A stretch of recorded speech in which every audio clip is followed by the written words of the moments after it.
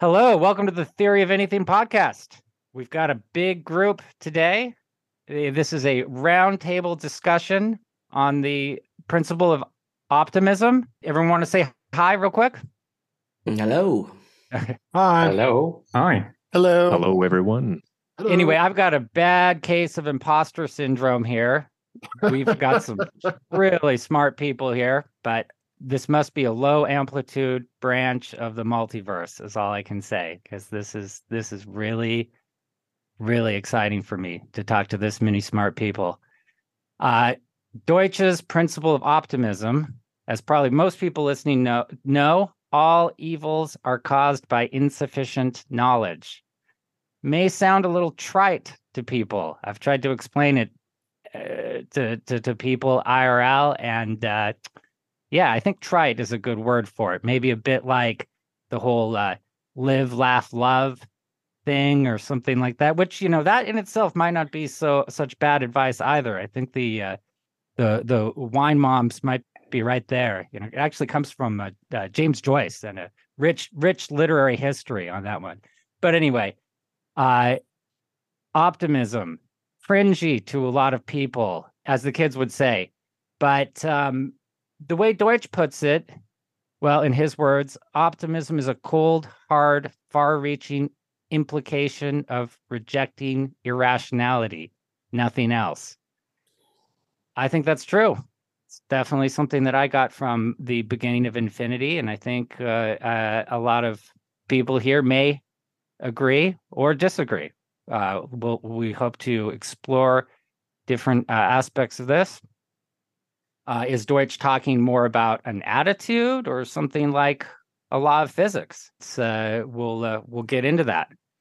First, I've got some introductions to do. We'll try to get this through this relatively quickly, I hope. Might take a half hour to do the introduction. Well, I hope not quite that long.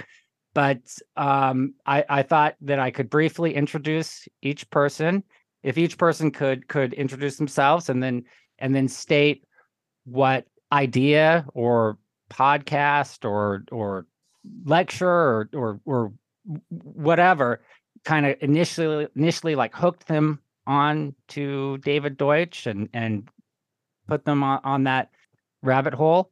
For me, I think I was pretty interested in the multiverse and putting out stuff on Facebook here and there. And then someone mentioned, well, you got to check out David Deutsch. You got to read this book, The Beginning of Infinity. And before I read it, actually, I went to his TED Talk on chemical scum that dream of distant quasars.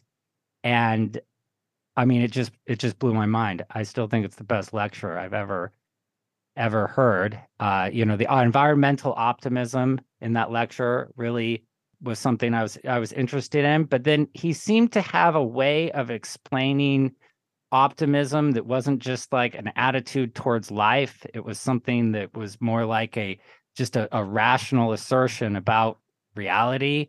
And I just found that every time I listened to that lecture, like new connections in my mind were made. I noticed new details that stood out to me. And still, when I listen to it, I get that. So for me, I think it was kind of the optimism that really drew me in to his worldview. And I'm still exploring that and learning from his stuff. Anyway, first up, we've got, this is in no particular order, Sam Kuipers. He's got some serious credentials here, who has written at least one paper with David Deutsch, and I'm sure he has all kinds of other scientific credentials that I wish I knew more about. Aspect of your work, Sam, I'd like to highlight is your work with the Oxford Karl Popper Society, which I think, in my estimation, is one of the best YouTube series I've seen. I loved your interviews with David Friedman, Lee Smolin, Chiara Mileto, Bjorn Lomborg, just tons of amazing people. Seems like you haven't put out an episode in a while. Maybe it's not something you're doing. But Sam, do you want to say hi and state how you initially got introduced to David Deutsch? Yeah, sure, we'll do. First of all, thanks for having me. It's great being here. And thanks for the kind words. That's really heartening to hear that you enjoyed the series that we produced so much. Yeah, as you said, I'm not really working on it at the moment. The Pauper Society is in some kind of hibernation, but perhaps we will start it again at some point. But yeah, to the point of how I discovered Deutsch, I remember first hearing about him on Sam Harris's podcasts, which must be back in 2015 or so, where he spoke with Harris about AI. And the thing that struck me about that particular conversation, although it took me a while to pick up his book afterwards, is that he was one of the only people who was talking about AI while having an actual theory about computation and saying things that appeared novel from what I'd heard before about the same topic. Like, mostly people mentioned things about how AI was supposed to be this super intelligent thing, and how we could conceive of minds that are far greater than ours. And there's lots of arguments that run in the opposite direction, which are arguments from universality, from computational universality, saying that your hardware is essentially the same as that of any other. The hardware of your mind, or your brain rather, is essentially the same as that of any other universal computer. So I just thought that was an extremely unique argument, and then got into the books. It turned out that he said stuff relevant to my subject, namely physics, and then I became enamored with the multiverse, like you did. So that's now one of my research areas. That's the main thing I work on in physics, is foundations of quantum theory and the many worlds interpretation, or rather Everettian quantum theory, as I think we should call it. Thank you, Sam. Okay, next up we have Daniel Jordan, my friend. We've exchanged thousands of messages in the last 5 years. Talked about our lives, being a parent. He knows all my deepest secrets, but let's just keep those off the podcast, please. Smart as heck on epistemology. Also an objectivist, so we're going to get a little different view. So a follower of Ayn Rand. I hope you don't object to me characterizing you like that. As a follower. Or yeah, however you want to put it. So Daniel, you want to say hi? Yes. So thanks for having me on, Peter. Yeah, it's as far as your question earlier about how I got interested in David Deutsch, it was obviously through you, because, well, I know what it's like to discover a thinker that kind of blows your world apart, and your optimism, well, your enthusiasm for Deutsch was really over the top and very infectious. And so, of course, with a little bit of prodding, I eventually got into reading Deutsch. I'll have to admit openly that I've only done the audiobook version, which is a sad excuse compared to just reading the actual material, where you're always going to get more out of it. So at some point in time, I'm going to return to reading The Beginning of Infinity and Fabric of Reality in actual book form, because that will help me a great deal. But Deutsch, as far as my estimate of the man and his mind, it's I rate him very highly. Certainly the principle of optimism is one of those aspects of Deutsch which is very attractive. I have an interest in the history of philosophy and ideas, and I think that even among intellectuals who take what they will explicitly advocate for a view of man that is pro-man or sounds optimistic, they're oftentimes undercut by a view of reason that is, let's say, they don't view reason as fully efficacious with respect to man's life, to the role that it plays. Whereas with David Deutsch, he's above all else, I think he's an advocate of reason. And that's what attracts me to him, because I think that if somebody ever had any doubt of the efficacy of reason, it's going to seriously undercut their view of man, their view of the future. And that is what underpins pretty much every, let's say, theory of pessimism as opposed to optimism. So yeah, Deutsch is an incredible mind, and there's not a lot of thinkers in the history of philosophy, original thinkers in philosophy, that actually have such a pro-human aspect to their thinking. And that's something that I absolutely cherish, even if I disagree on other aspects of, let's say, Deutsch or proper epistemology. But we don't have to get into that today, because it's just kind of irrelevant. We get to the same basic place, which is cherishing reason, understanding the value of it to man, and that is what's going to lead you to come out on the side of optimism, I think, ultimately. Well put. Thank you, Daniel. I find that I know that Deutsch himself was influenced at least somewhat by Ayn Rand, if I'm not mistaken. And I know often that when we speak about epistemology or related issues, it seems that we're kind of using this different language to sort of express the same things. So yeah, there's definitely a lot of overlap, I think. Thank you. Next up, Mika Redding. Really nice to meet you. Mika has been a contributor here and there to the Facebook group that I started on David Deutsch. I was kind of excited to realize that to check out his old podcast, which is, I think it's just called Christian Transhumanism.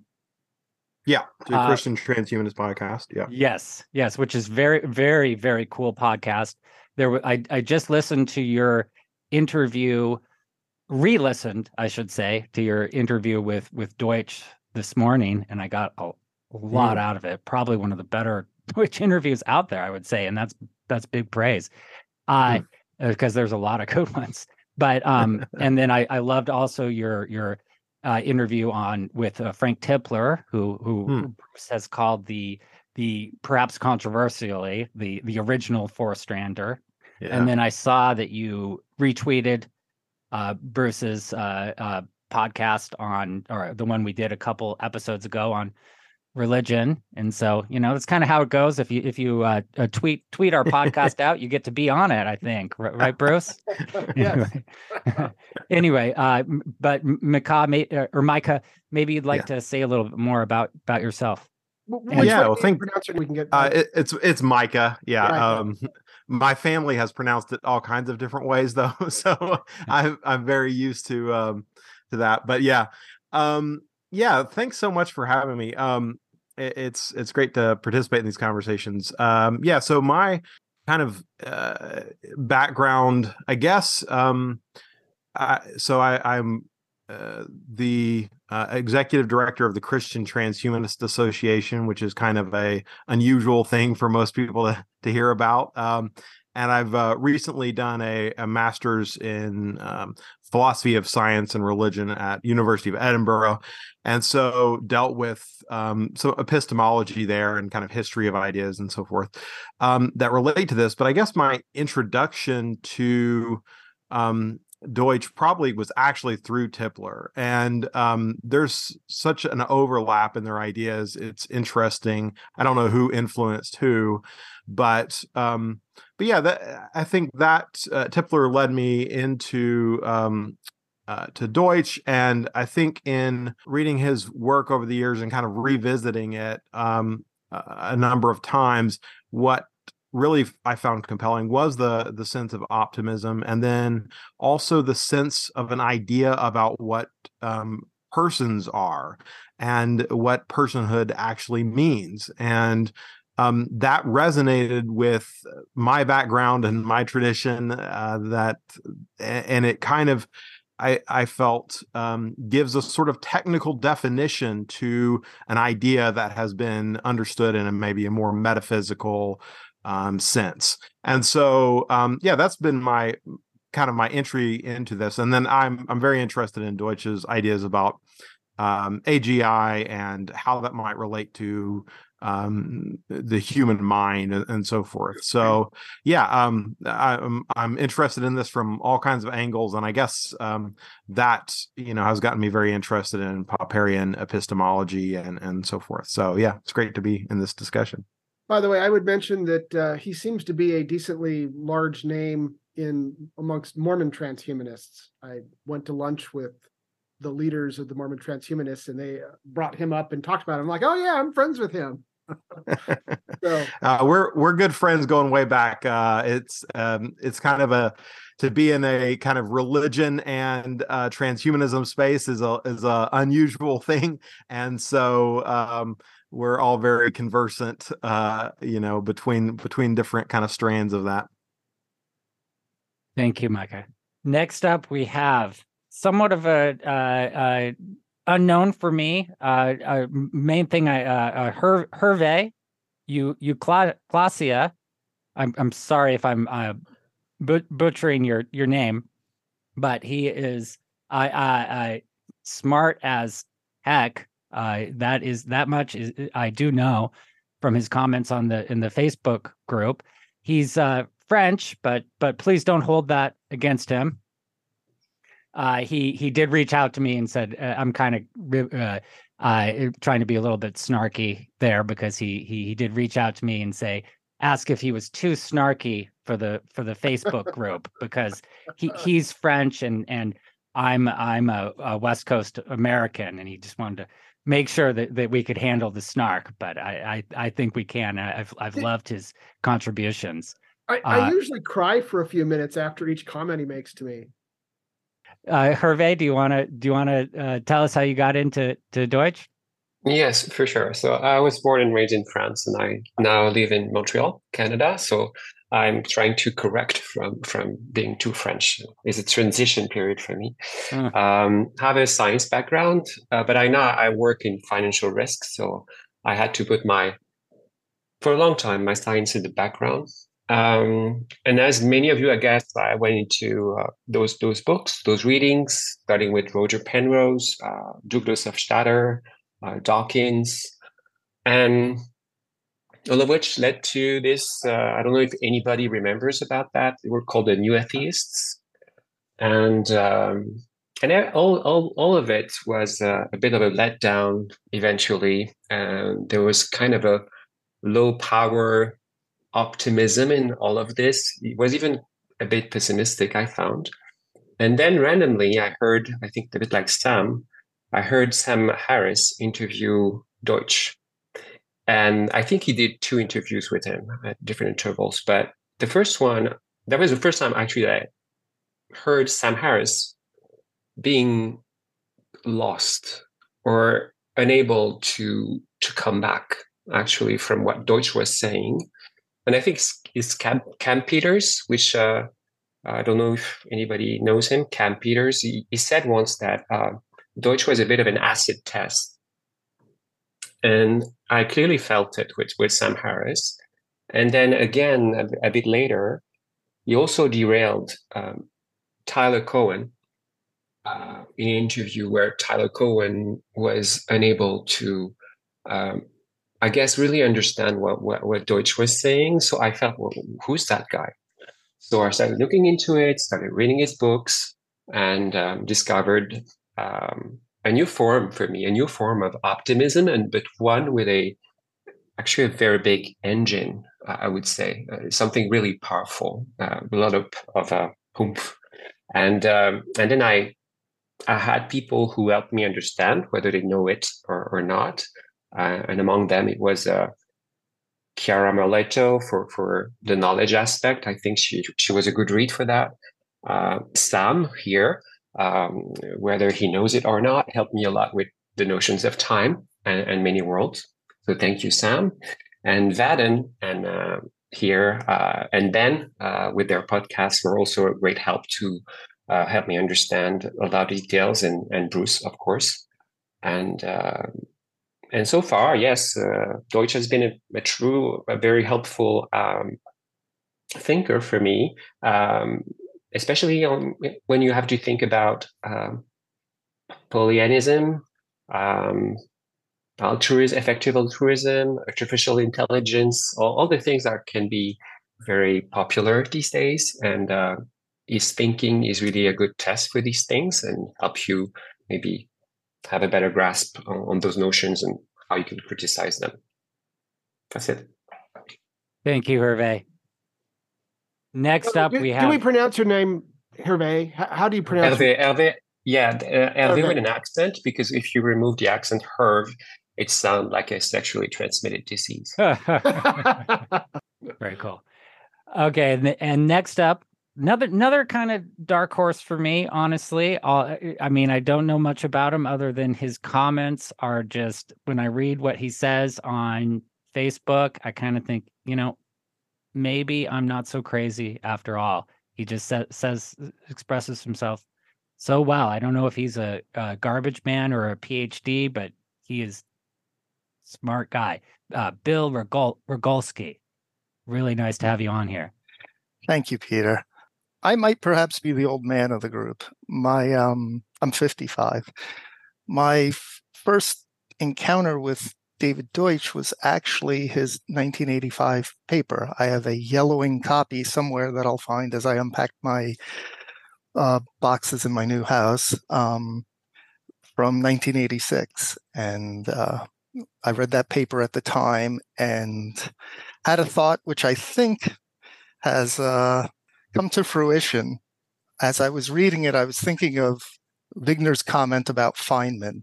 He's the second coming of Dirac, only this time human. And I thought, David Deutsch, he might be the third Dirac. So that was 1986. And I read that paper with interest, especially when Penrose's 1989 book, The Emperor's New Mind, came along, because it set the two up in stark opposition. This Church-Turing-Deutsch thesis versus what Penrose was saying, essentially, about consciousness. And then it kind of fell off my radar. I graduated in 1990, and I had intended to be a theoretical physicist, but the environment was not all that great at that moment. Eventually, the super collider was canceled and jobs went away, and I ended up in finance. So when 1995, I guess, is Fabric of Reality came around, I thought, wow, here's this Deutsch guy again, who's just blew my mind. So I read the book, got to the last page, and then went back to the first page and read it again immediately.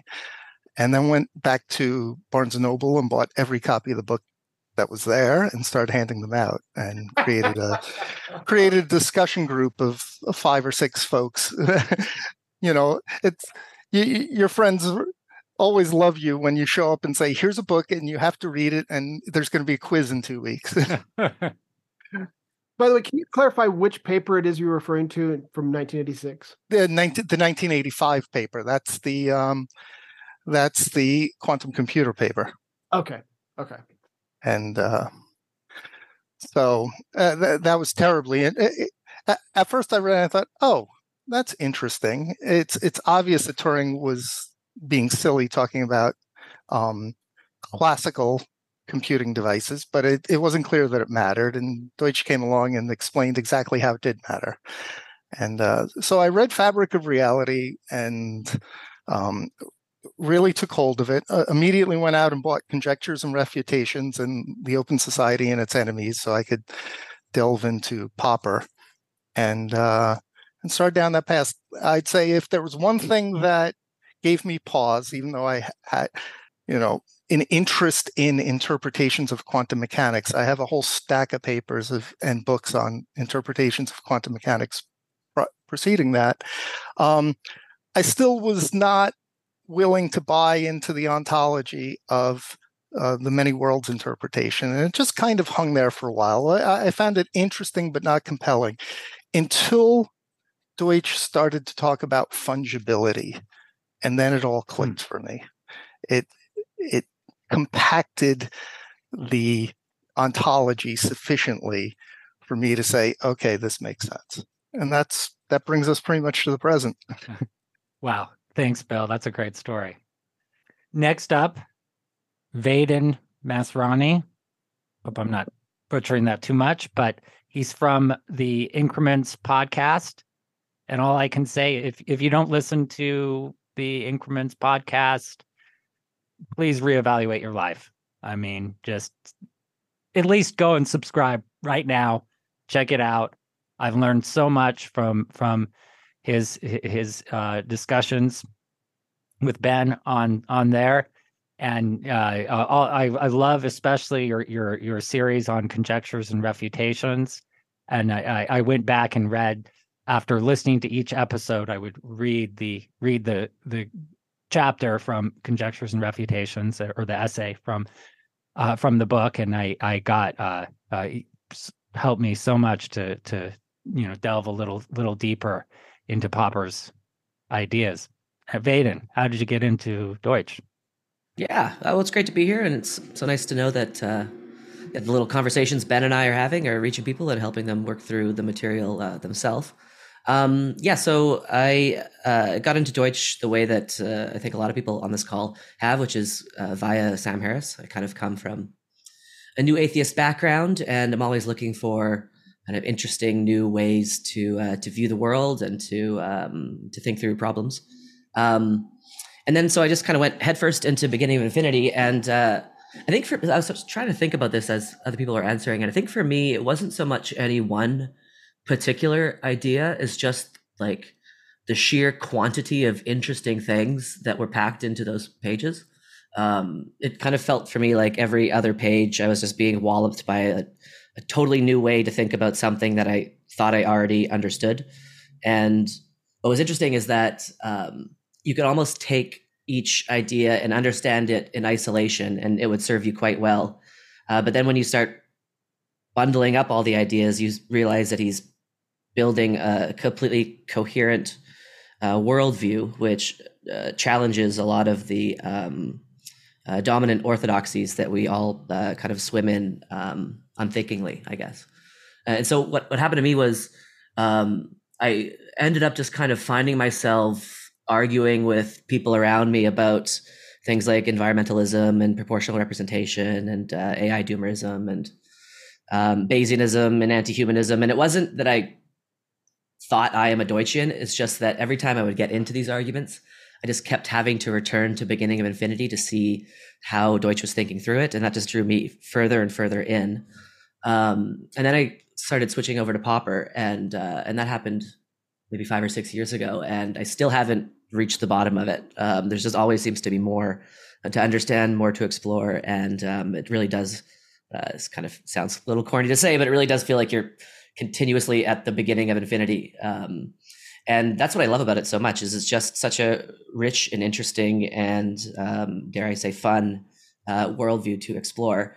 And it makes you a tiny bit of a contrarian. And I like the contrarianism, and I like being a bit of a fly in the ointment whenever I can. And so for all those reasons, I've just been drawn into it. And it's been just a great experience working through a lot of these ideas live on air with Ben, and seeing how he thinks about it differently, and just engaging with the ideas, because that's one of the things that both Deutsch and Popper teaches, is that you don't want to just passively receive ideas. You want to actively engage with them. And I hope that's what we're going to do in this conversation today on the discussion of optimism. So I'm really looking forward to seeing where the discussion goes, and excited to be here.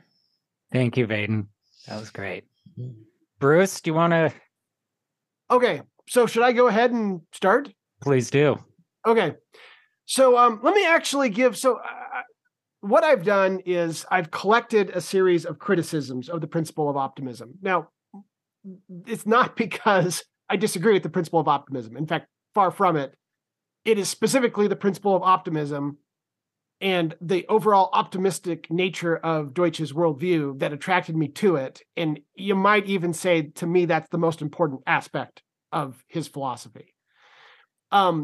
But I naturally try to find the best criticisms I can of every theory.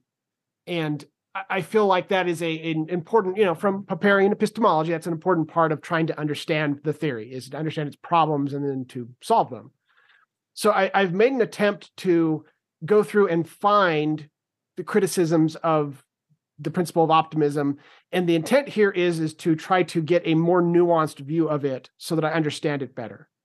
And that was first. Can we just state very clearly what the principle of optimism? All evils are caused by insufficient knowledge. Yes.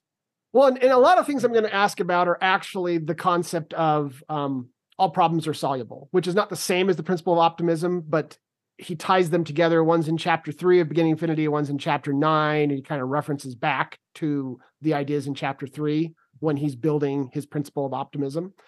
So, and a lot of times people take exception to that aspect that comes before it, a kind of precursor to it. So the thought occurred to me, the idea for this podcast actually came up a while back while I was listening to Brett Hall's Towcast, episode 82. He's doing an interview with David Deutsch, and has a chance to ask David Deutsch questions that's been on his mind and to try to get clarification. And Brett asks a question about the relationship between undecidability and the idea that all problems are soluble. Now, I won't go into all the details of the discussion. Definitely a worthwhile discussion. Go actually look up that episode and listen to it. But here's, as best I can, quoting Brett. He says, problems are inevitable, but problems are soluble. So this is him quoting that idea that's from chapter 3 of Beginning of Infinity, his phrasing of it. And then he says, and here I've heard over the years people push back against this, especially the second part, that problems are soluble. So this leads to a discussion, which I'm not going to include, about Gödel's argument, and him and Deutsch discuss this. And then he has this line that he says, that I'm going to read, that really got me thinking. So he says, one line of discussion I've often pursued here, correct me if I'm wrong. So when he's arguing with people over the idea that problems are inevitable, but that they're soluble, one argument that he often brings up is that this says, but this vast class of undecidable and unprovable statements, which must vastly outnumber the provable statements, they are in a sense uninteresting, because that's not what the claims of science, physics, for example, consist of. They can't possibly have any effect on our world. They aren't going to help us solve problems, as you would say. Are they interesting in any way? Now, this really made me stop and think for a second. As someone who comes from a background in computer science and having studied computational theory a few times, I am well aware that if we could solve the halting problem, if we could solve the problem of undecidability, that would be super interesting result. Like, that would be groundbreakingly interesting. If you were to look up in Wikipedia, there's a list of undecidable problems, and they actually keep lists of things that they've reduced to the halting problem. And they're problems that we wish we could solve, that we had an algorithm for, but we know it's impossible to make an algorithm to do. It includes things like deciding whether the Diophantine equation, I don't know if I pronounced that right, has a solution in integers, or if ray tracing determining if a ray beginning at a given position and direction eventually reaches a certain point or not. I mean, these aren't uninteresting problems that we're talking about. That got me thinking, and I thought, okay, so why is Brett referencing interestingness here? Well, the reason why is because in David Deutsch's book, Beginning of Infinity, he says, and I quote, I conjecture that in mathematics as well as in science and philosophy, if the question is interesting, then the problem is soluble. And then later he says, inherently insoluble problems are inherently uninteresting. Given those quotes, it sort of made sense to me what Brett was trying to get at, right? He's understanding that if undecidability is an insoluble problem, that it should also therefore be uninteresting. Now, Deutsch goes on to contradict him on that in the podcast. He actually talks about, for example, how undecidability is interesting because it may factor into problems about physics. And I don't remember the exact examples that he uses, but he actually does point out that it could be quite interesting. So this got me thinking, what is actually the correct formulation of the idea of problems are inevitable, but problems are soluble? I hear it with different caveats attached sometimes with the interestingness, and sometimes with, if not forbidden by the laws of physics, things like that. I wanted people's take on that. What is the how would you look at this, first of all? Anything you want to say about this? And then really what I'm looking for is, what's the correct way to formulate this precursor to the principle of optimism? I'll chime in just, Bruce, I'm maybe not going to answer your question directly, but I just had a side comment, and I'm maybe just looking for a bit more clarification. So I'm not totally convinced that inherently unsolvable problems are inherently uninteresting. And it's only because I'm thinking about how people become fascinated about paradoxes, say. So like the paradox of who shaved the barber. You could argue that's inherently unsolvable problem, but yet people seem obsessed about it, and like Hofstadter wrote a book all about it. And so is it actually true to say that if something is intrinsically unsolvable, then people will just lose interest? Because I kind of view the fascination with paradox as a bit of a counterexample to that. Interesting. Okay. I think that when you're talking about paradoxes, if you're on a paradox, it often means you're very close to stumbling or solving an actual problem. Sometimes the paradox it's not even there. It's just a way of reconceptualizing a problem. It's difficult for me to talk about, whether these things are ultimately interesting or not, but I don't see that this is necessarily going to be a problem for the philosophic principle of optimism. You can come across certain aspects of reality that simply are and are unchangeable by the very nature of things. And perhaps there's certain things that we could never know. There might be physical barriers to knowledge. There might be horizons to what we could test because we couldn't disprove a theory. And it puts it into this camp or category of, well, this is a problem. We can't really decide whether it's true or false. Deutsch is pretty explicit. Well, he is explicit about the fact that he says the problems themselves are soluble and they're interesting. But how many problems did people think we could never solve until we solve them? And how could we know with certainty going into a problem whether it's solvable or not?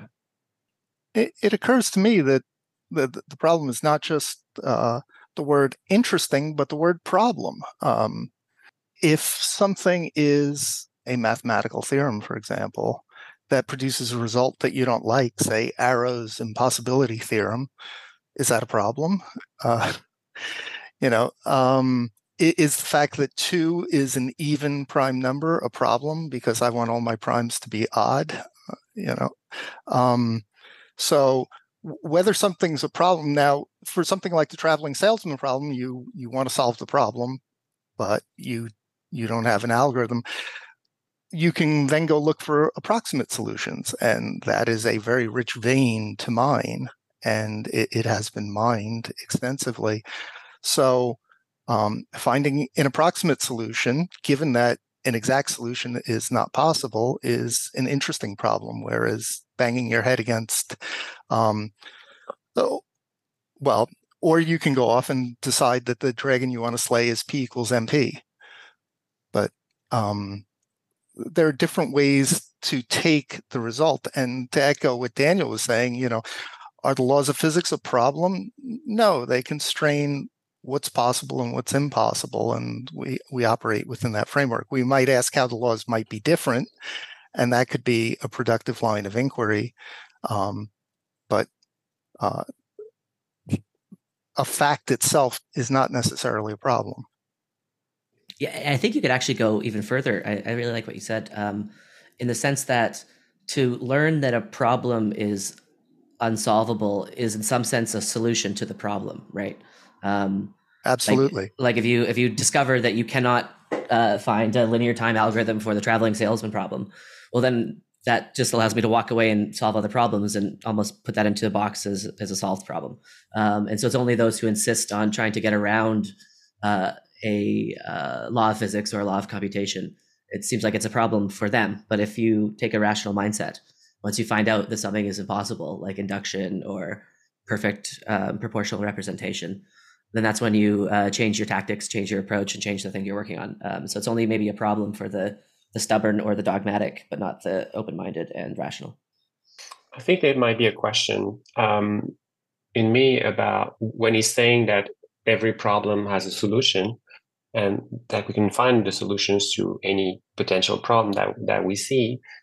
Is there maybe just a rhetorical element to it, of him saying, well, he is going against a line of thought which says that whole realms are completely inaccessible to our thinking, and he's going against that. So maybe he's kind of pushing, forcing the trait here, in a way, and it's another way of him of saying, that our repertoire of knowledge is potentially infinite, but that's another way of saying it, that maybe we should not be taking to meaning that every problem is soluble, because it's actually not true, and he knows that.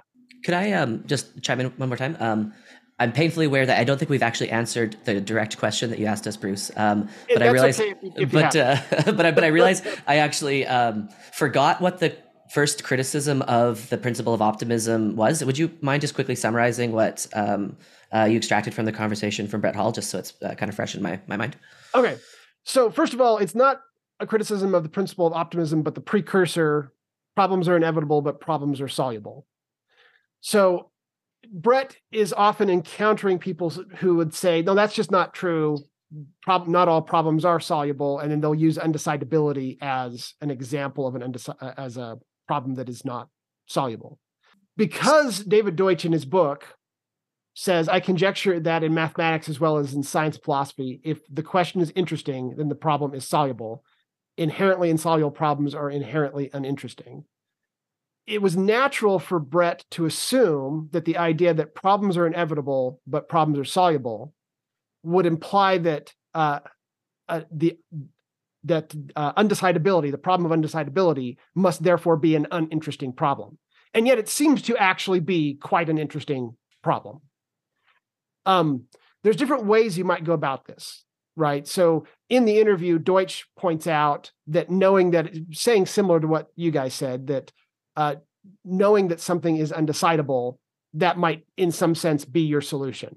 That was what I was going to say. Exactly. Yeah. Or you could guess. So somebody used the example of P equals NP from computational theory. Well, the fact that we can't decide that, let's say that is in fact an undecidable problem. I don't think we know that for sure, but let's say that it is. We can still guess that P does not equal NP, and we could be right about it, right? So in this case, you just treat it as a scientific theory and you attempt to refute it. You can't find refutations. So it doesn't really stop you from solving the problem just because it's undecidable.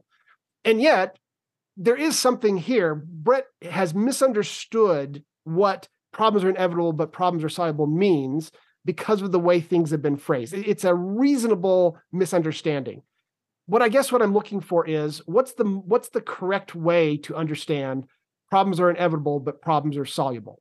And I think your answers have been kind of partially dancing around what that might mean in different contexts. Yeah, I would say that the thing which Deutsch probably finds important, and which at any rate I find important, is that there's nothing which stops the growth of knowledge. There's no problem which, when we encounter it, will be the end of progress. And so that's one sense in which interesting problems are always soluble. There's nothing which will eventually lead to the end of the growth of knowledge. There's no problem which will be in the way of that.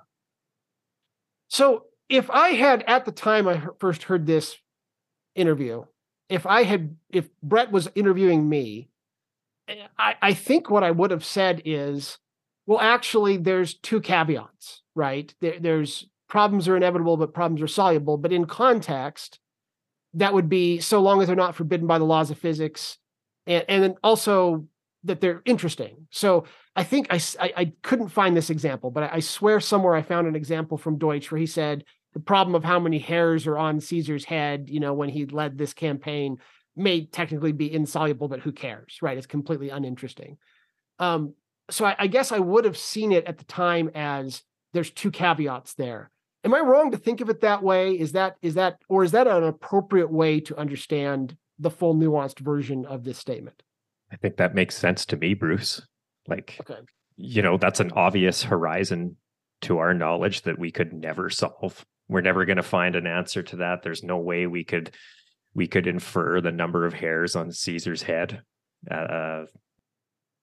Well, unless we simulate the entire universe in a quantum computer, right? Like Frank Tipler kind of a thing or something. I mean, it might be possible. Who knows? Yeah, let's put it this way. I mean, maybe the way to think of it is that you have a context of knowledge, which is what it is, and you should always work to expand that context of knowledge. And you will find that some problems that you think are insoluble today, when you integrate some new facts about the world, you might come back to those problems and see them through entirely different contexts, different eyes. You might find that that problem is soluble. But if Deutsch is, when you read his articles about the principle of optimism, I think the important thing to bear in mind is the full context of his writings. It's not just these. I agree. It's not just these simple phrases divorced from the rest of the context, right? He is basically saying, this progress is endless, and it's directly connected to human life. It's not divorced from that. It's not focused on knowledge, which is just knowledge for its own sake. It's about acquiring knowledge to make things better for us. And so if you come across something that doesn't seem like it would even give you additional explanatory power or be valuable to you, you might want to use that in terms of guiding what you do find interesting.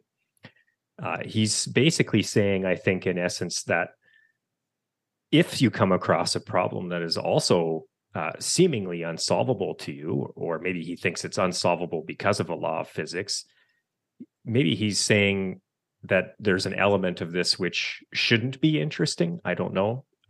Or maybe it's not going to be as interesting to a rational pursuit of other knowledge or other things that you could be interested in. But I do agree with him that what Sam said is that the point is the process itself is never going to end. You're always going to continue to find new things to continue to integrate into your context of knowledge, and you don't know where that's going to lead you. It's just never ending. So let me use an analogy here. Let's say that there's a problem that you can't solve, but you could solve if you could travel faster than the speed of light. Well, you can't travel faster than the speed of light, at least not according to our best current theories. So I guess I did not understand the idea of problems are soluble to include something like, I want to travel faster than the speed of light, because that is in fact forbidden by the laws of physics. One might look at undecidability in the same way, in the sense that computational theory is an extension of physics. It's what the laws of physics allow you to compute. Yes, it would be interesting if you could solve it. That would probably be very, very, very interesting if you could solve it. But it is in fact forbidden by the laws of physics, at least by our current understanding of the laws of physics. I think that's how I probably would have tried to answer Brett if he had been interviewing me and asked me that question. Well, and it's also wishing against reality. Yeah. Right? Because there's nothing rational about trying to leap beyond your context of knowledge and speculate on things that you can't know, or at least if your context of knowledge leads you to believe you couldn't know it, it's no longer science.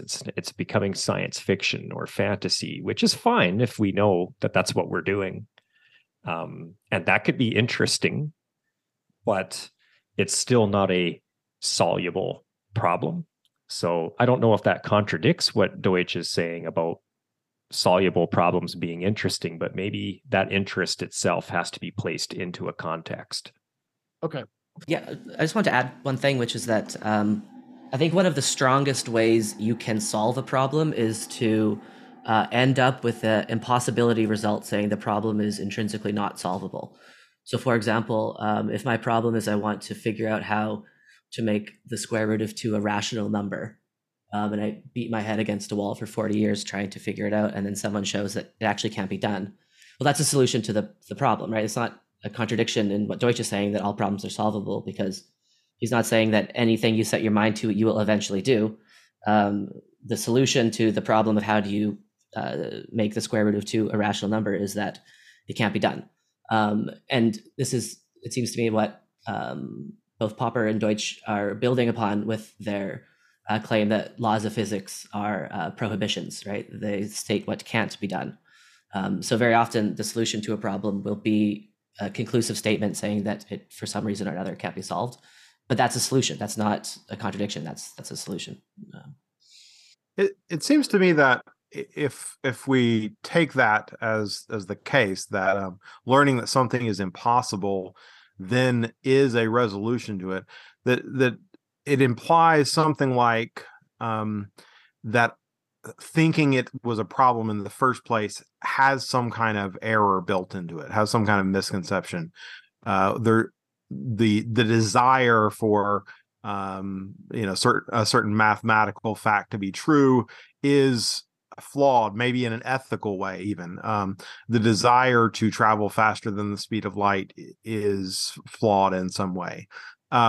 It's not clear to me what that way is, but it raises the concern, which I think was voiced earlier, that some of what this principle of optimism is doing is actually rhetorical, and it carries a rhetorical weight that is maybe reaching beyond its the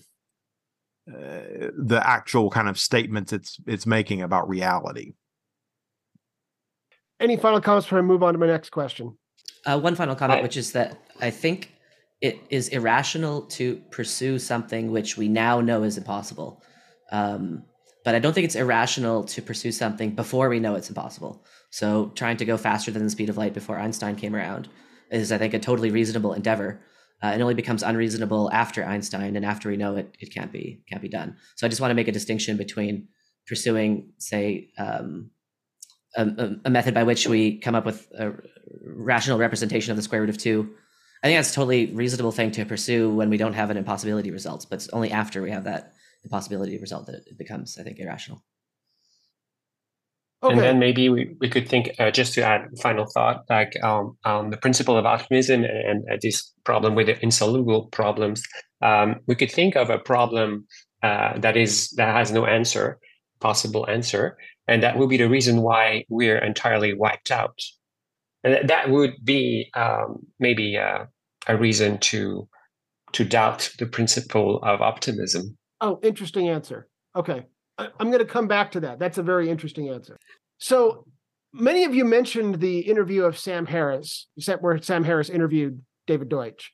So I'm going to take one of the criticisms that he raised, and then I'm going to try to steelman it. I feel like there's a legitimate hidden criticism here that maybe was used with examples that came across kind of cheesy, pun intended.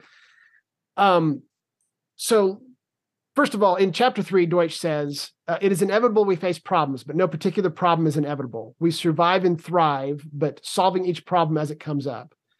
And since the human ability to transform nature is limited only by the laws of physics, none of the endless stream of problems will ever constitute an impassable barrier. So Sam Harris, kind of working from that idea, he says, as best as I can quote him, trying to type quick as I'm listening to an audio, knowledge confers power without limit.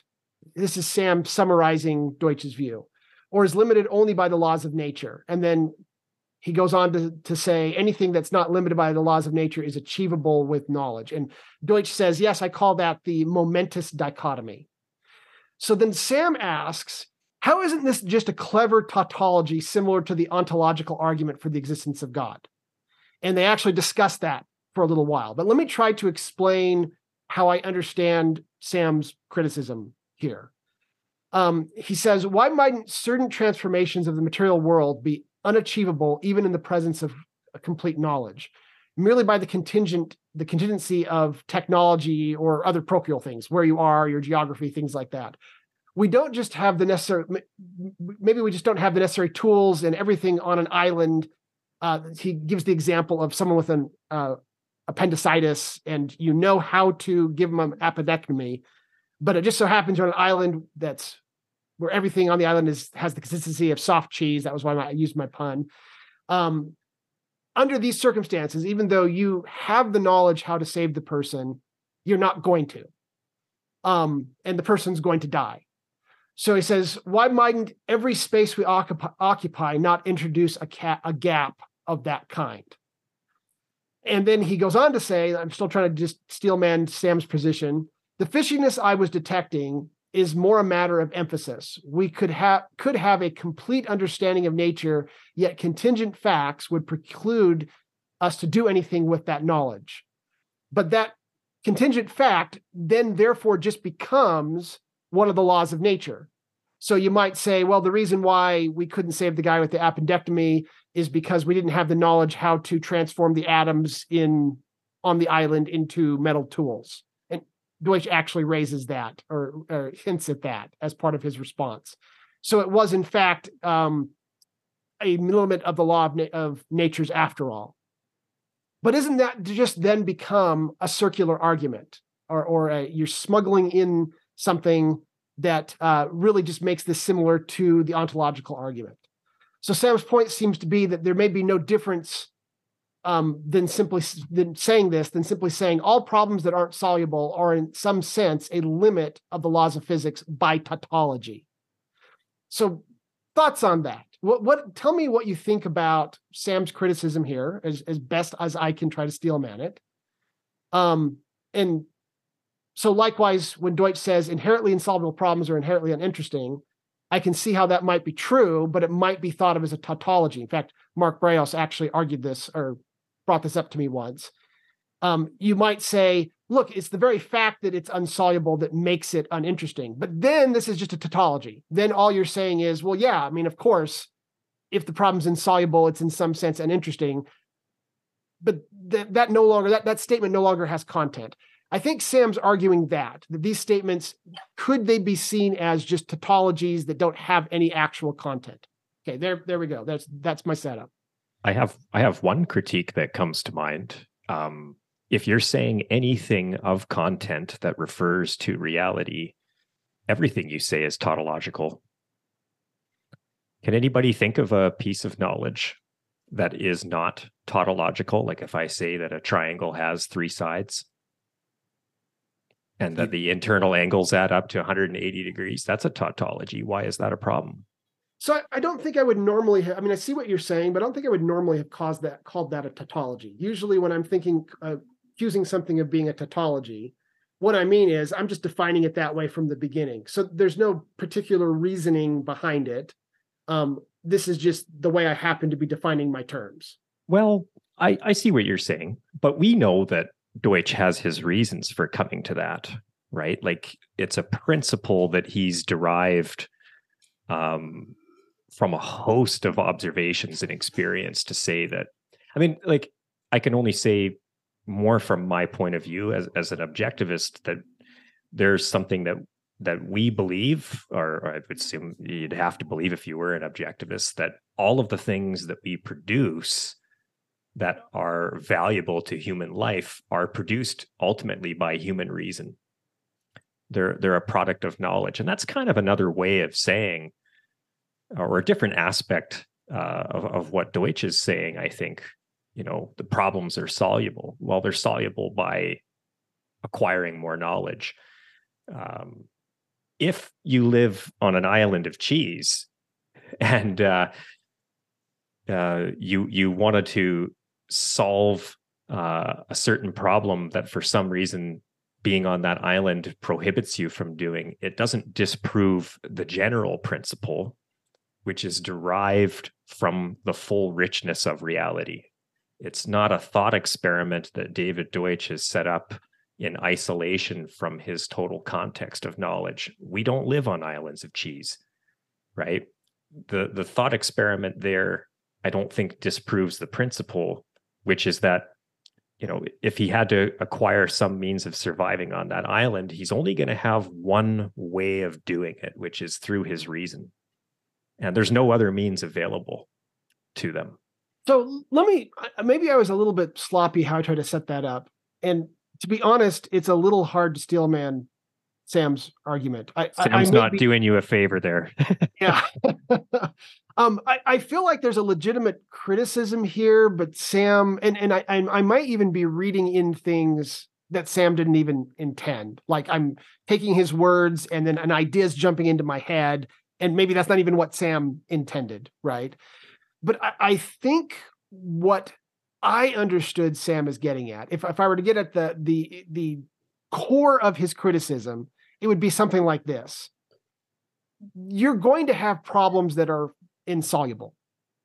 And it won't, yes, there is some sense in which, if you had the right knowledge, it would be soluble. So using the example of the appendectomy, if you had a machine that allowed you to transform the atoms of the island into the necessary tools, you would then be able to solve the problem. So there's a certain sense in which the laws of physics don't ban you solving this problem, in that if you had certain knowledge, you could solve the problem. You just don't happen to have that knowledge. But I think what Sam's getting at is, and Deutsch almost really agrees with him on this, that the very fact that you're in that situation, you're not going to have the knowledge, right? The knowledge could exist at some future point, but you're not discovering it before this guy's dying. Now, that's actually a fact of the laws of nature, right? It's not, there's a certain sense in which the laws of physics are saying this guy is now dead. And that is an insoluble problem now because the laws of physics are declaring it so. Granted, in a different circumstance with different knowledge, that would no longer be the case.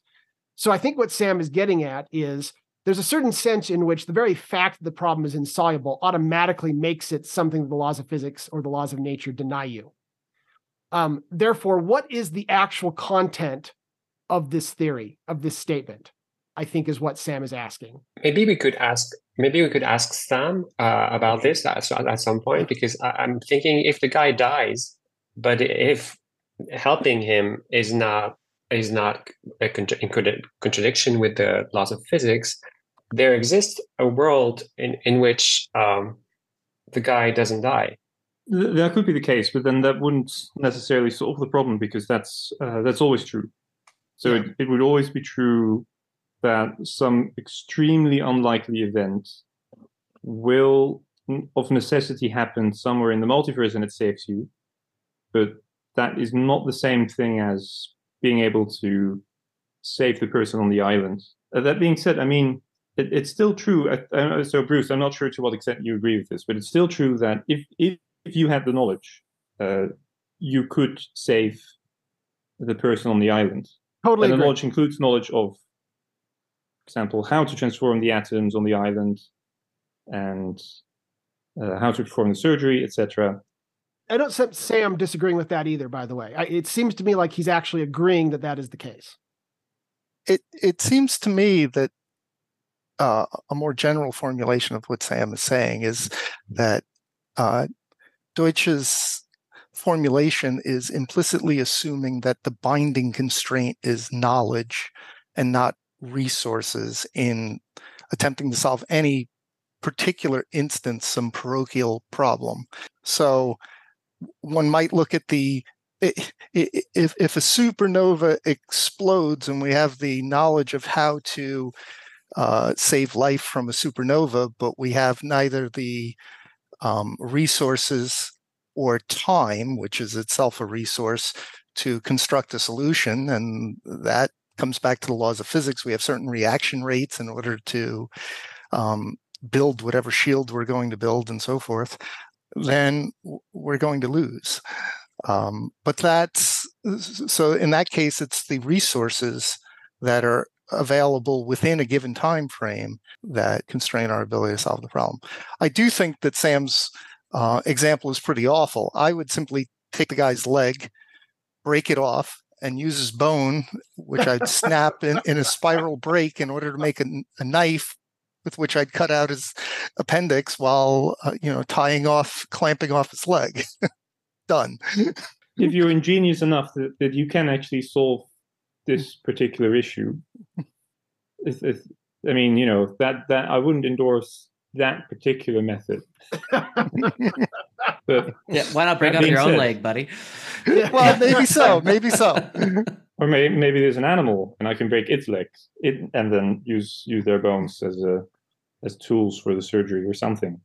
Also, it comes to mind that like before we solve the problem, we don't know whether it can be solved. So either we find, like in the case of the undecidability issue, a proof that we can't have an algorithm, for example, in the undecidability case, to solve the problem, or we just have a solution, and then we know that there was a solution.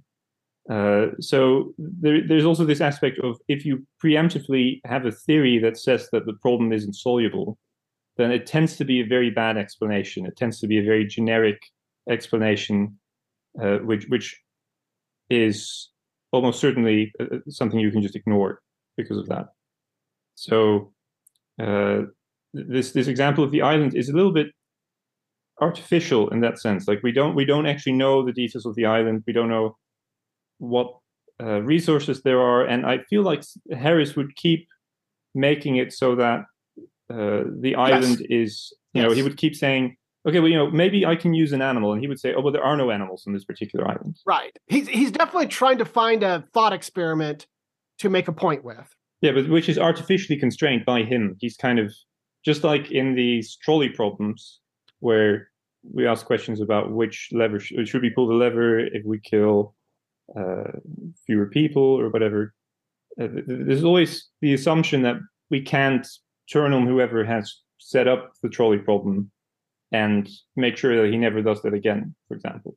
Like we're kind of in a very constrained world where we're taking just as a given certain facts about the situation, but very often those things which you assume about the situation are also unnecessarily constraining, and the real world isn't like that. For example, the real world isn't like this island. There's no reason to assume that the kinds of things we want to solve in hospitals, the kinds of diseases that we want to eradicate, are constrained in the way that Harris wants this surgery on the island to be constrained. I'm not even sure there's an actual island in the world that has everything as the consistency of soft cheese, right? I mean, like this is clearly going out of its way to be a thought experiment that uses an almost outrightly silly example. If you're trying to disprove a principle that's derived from reality as it is, and then assert that, well, if reality really wasn't like that, then would what you're saying be true? Well, you could do that endlessly. Yeah, and in some sense, that's the content of the theory. It's like our world is not like Harris's example. So it could have been that the world was like Harris's example. Logically, it could have been, but it's a bad explanation. And some of the content of the dichotomy, it resides there. It resides in the difference between this artificial world and the real world, with its complexity and with its attribute that it allows us to solve the things that we are interested in. Yeah, I think the point about resources is actually significant. Deutsch makes a great effort to demonstrate that virtually anywhere in the universe there are sufficient resources to do these sorts of things, with maybe one possible exception about in a supernova, something like this. But and he, even in the case of like thinking you need particular materials and so forth, he addresses this by kind of redefining resources in terms of knowledge. So he talks about having wealth, which is which I think is correct, right? The amount of resources you have is a property of the knowledge you have about how to use what is available, basically. But yeah, it does seem to be contingent on the kind of cosmos we find ourselves in. And so it's not a strictly logical statement. It actually is, in some sense, an observational statement about the universe. I just want to chime in. So I think I understand like maybe the emotional undercurrent of Sam Harris's critique, which is something like, well, no matter what happens on the island, us Deutschians can just define the outcome as being either some law of physics, which says that you don't have enough resources at that particular time, or we just make our definition of knowledge so expansive as to explain whatever happens. I think that's exactly what he's saying. Yeah. And that's like what the ontological argument for the existence of God is trying to do. But the reason why I don't think that is a terribly valid critique, well, twofold. One is that I think in this artificial world that Sam has concocted, it is the case that the person just didn't have enough knowledge to solve the problem, and then everybody presumably dies. But I don't think the principle of optimism is terribly interesting in specific instances, as much as it is interesting when you're dealing with entire classes of problems, like the class of poverty. The problem of poverty, or reducing war, or something of that matter. Because where I think the content of the principle of optimism lies is that it basically gives us a stopping criterion. It says, work on this problem until either you solve it or you learn that it can't be solved. But until you reach one of these two states, there's still discoveries to be made. And furthermore, if I was on this island and I had a ruptured appendix, I would hope that the person who's trying to save me has the principle of optimism just running in their head constantly, right? Because that's the person who's going to tirelessly keep trying to figure out new and interesting ways to save my life. And so that's why I don't think it is a tautology, because I think a tautology is something where by definition, you can't derive any interesting conclusions from it. So A equals A is a tautology because you gain nothing from that statement. It's empty. Right. But all triangles have angles which sum to 180 degrees is not a tautology, because one, it wasn't obvious before we discovered that fact was in fact true. And two, it leads to interesting questions, like under what conditions is that not the case? So when you move from Euclidean geometry to non-Euclidean geometry, all of a sudden that breaks. So the statement that all angles in a triangle sum to 180 leads to more interesting questions. Similarly, the statement that all problems are soluble unless you meet the law of physics also leads to actionable, interesting conclusions. For example, maybe I just cut off this guy's leg and use his bone as a knife. Well, that could actually work. And that's probably something which wouldn't have occurred to somebody who doesn't have the principle of optimism running in their head as they're trying to save this person's life. So for those reasons, first, I think that it's most interesting when you apply it to universal problems, like problems that aren't tied to a specific scenario, but hold more universally.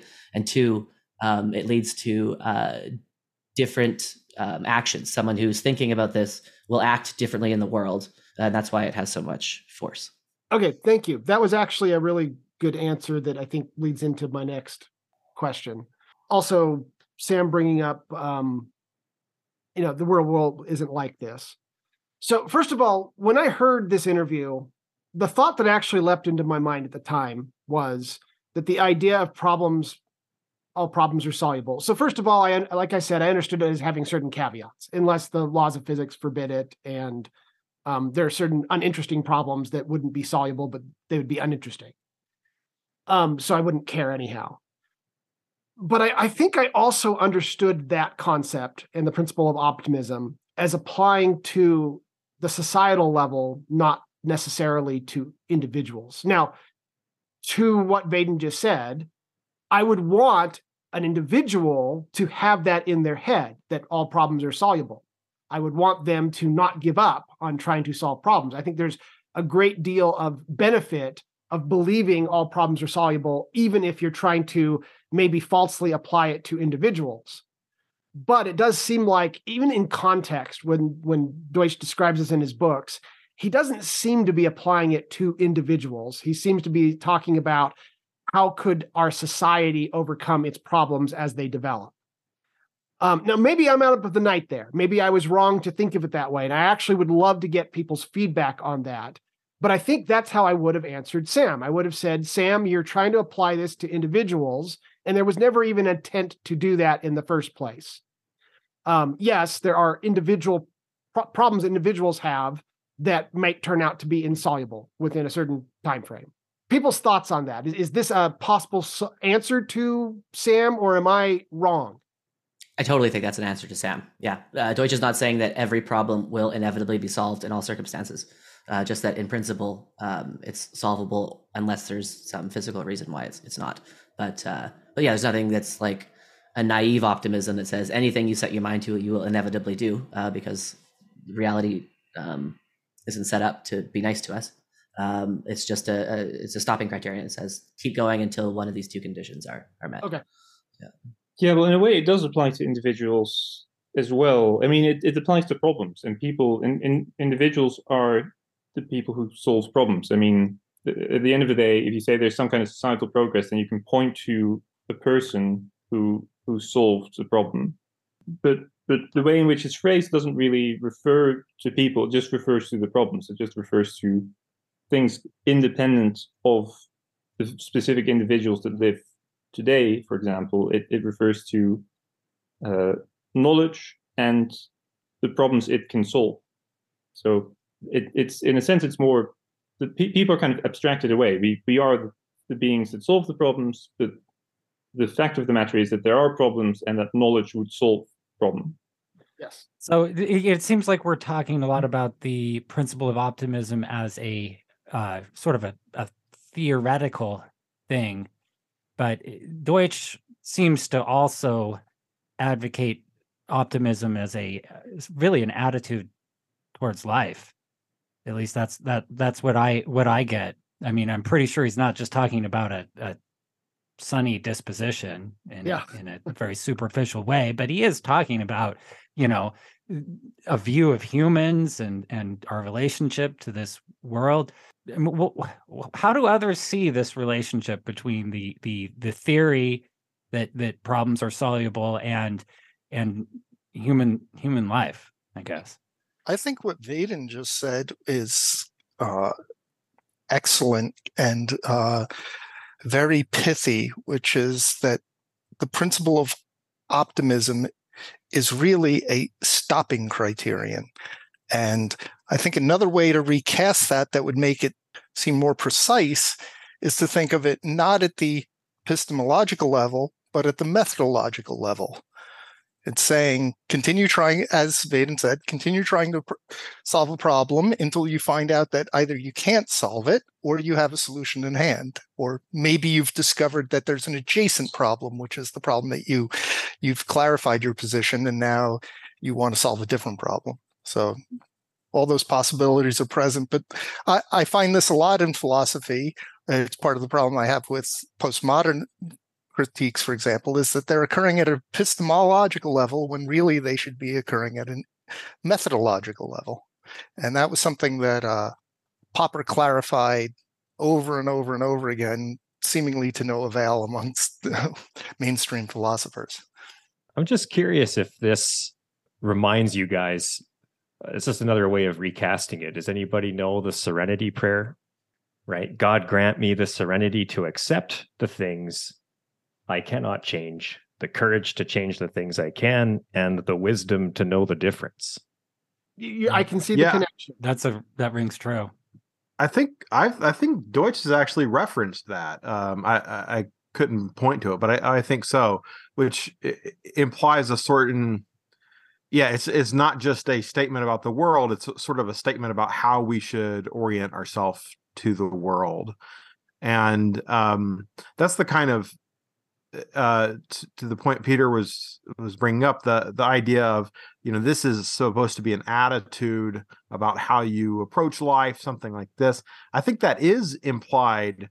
I was looking through the Deutsch's chapter on optimism and beginning of infinity, and he uses a number of times he used the word expectation, which seems to be adding something to this idea about optimism. So, for example, he talks about the Kennedy's moon landing mission, and he says something about the obstacles there. None of that prevented rational people from forming the expectation that the mission could succeed. Now, he's kind of hedging it, but it seems like he feels like expectation is actually something key here, right? There's a sort of load-bearing attitude in our expectation about the problems that we're actually tackling. So I like the idea of the methodological and so forth, but I feel like he actually is implying something about an attitude towards the world that goes beyond those things. By the way, just when I mentioned my possible solution to Sam that it applies to societies, let me actually give a quote from David Deutsch that is why I thought that. From page 193 of Beginning of Infinity, he says, "But if progress ever depended on violating a law of physics, the problems are soluble." This phrase, "the problems are soluble," would be false. I took that as not referring to individuals, but not my personal problems, but the problems that we as a society as a whole are facing, that because it's about progress, not about me trying to solve my personal individual problem necessarily. Well, but the laws of physics also don't refer necessarily to you. Like, it doesn't say that we can't record this podcast. Like, there's no law of physics stating that today at 7:45 p.m. it will be impossible to record this podcast, just as a law of physics. Yes. So in that sense, you again get the individual ability to solve problems back, just because there's no good explanation for why, at least generically, why that should be the case. Yes, no, I would agree. Good point. Okay, let me talk about just Lee Cronin has something he made called assembly theory. And I don't see his assembly theory as in any way at odds with Deutsch's theories. And if somebody does think it is, bring that up. But at least in my very limited knowledge of assembly theory, what I have seen seems like it actually ties quite well into Deutsch's theories. Now, as I understand assembly theory, and I may not understand it right, it seems to say that knowledge and complexity can be thought of as a kind of search process. There's a fabulously large number of possible configurations. I think he uses, for atoms, I think he uses that it's 10 to the 23rd number of universes worth. And most of them are not useful. So to find the useful ones requires a search through this assembly space using an evolutionary search, basically. I've made a similar argument in my podcasts in the past. So what he really says then, and this is why he emphasizes time so much, is, by the way, why Sadia likes what he says so much, because she emphasizes the mystery of time quite a bit, is that basically is that one of the laws of physics, one of the limits the laws of physics place on us is that it takes a minimum amount of time to reach certain places in assembly space, basically reach a certain piece of knowledge. You have to know about Einstein's physics before certain types of problems can be solved, things like that. Okay, this is my understanding. If somebody understands assembly theory differently than me, speak up. This is just what I came away with from the minimal amount of listening to him. So the path to that knowledge may be winding and indirect. Kenneth O. Stanley talks about this in terms of novelty search. But the knowledge may exist out there. You may be able to reach it, but physics may place a time limit on you. And that's something that I feel like seems like is one of the emphasis that Lee Cronin brings up quite a bit. So let me use this. So Sam made the point about Sam Harris's example being unrealistic and the universe isn't that way. But let me try to now give a more realistic example, since I agree Sam's example isn't the best. Sam Harris's example isn't the best. There's two Sams that I'm talking about here. Imagine something like this. A piece of the sun kicks itself out. It's hurtling towards Earth, and it's going to destroy all life on Earth. That would be an interesting and insoluble problem. And the reason why is not because it's insoluble ultimately. Like, if we had the right knowledge, that would be a soluble problem. But because we don't currently have the knowledge, there's just no physical way, it would literally violate the laws of physics, to find that knowledge within the space required for the 2 hours for this piece of the sun to roast the Earth and kill everybody. So this would be then a more realistic example. And if you really think about this in terms of many worlds, this is something that does happen, right? I mean, like there's some version of us that started this podcast, and partway through we received a alert that we're all going to die because the sun just kicked a piece of itself at us. And there just isn't time to actually resolve the problem. Maybe comment on this, and maybe we can start with Sam, because this is a more maybe realistic version. Well, maybe it's not. If it's not, you, Sam Kuipers, as the physicist, tell me. But this seems like it would be a more realistic version of Sam Harris's criticism. Yeah, so that we can't solve the problem in time. I suppose it could happen. I mean, it could also say more improbable things, which, as I said previously, would also have to be true, such as all the air molecules in the room collide with one another and you spontaneously combust, and we can't finish the podcast either.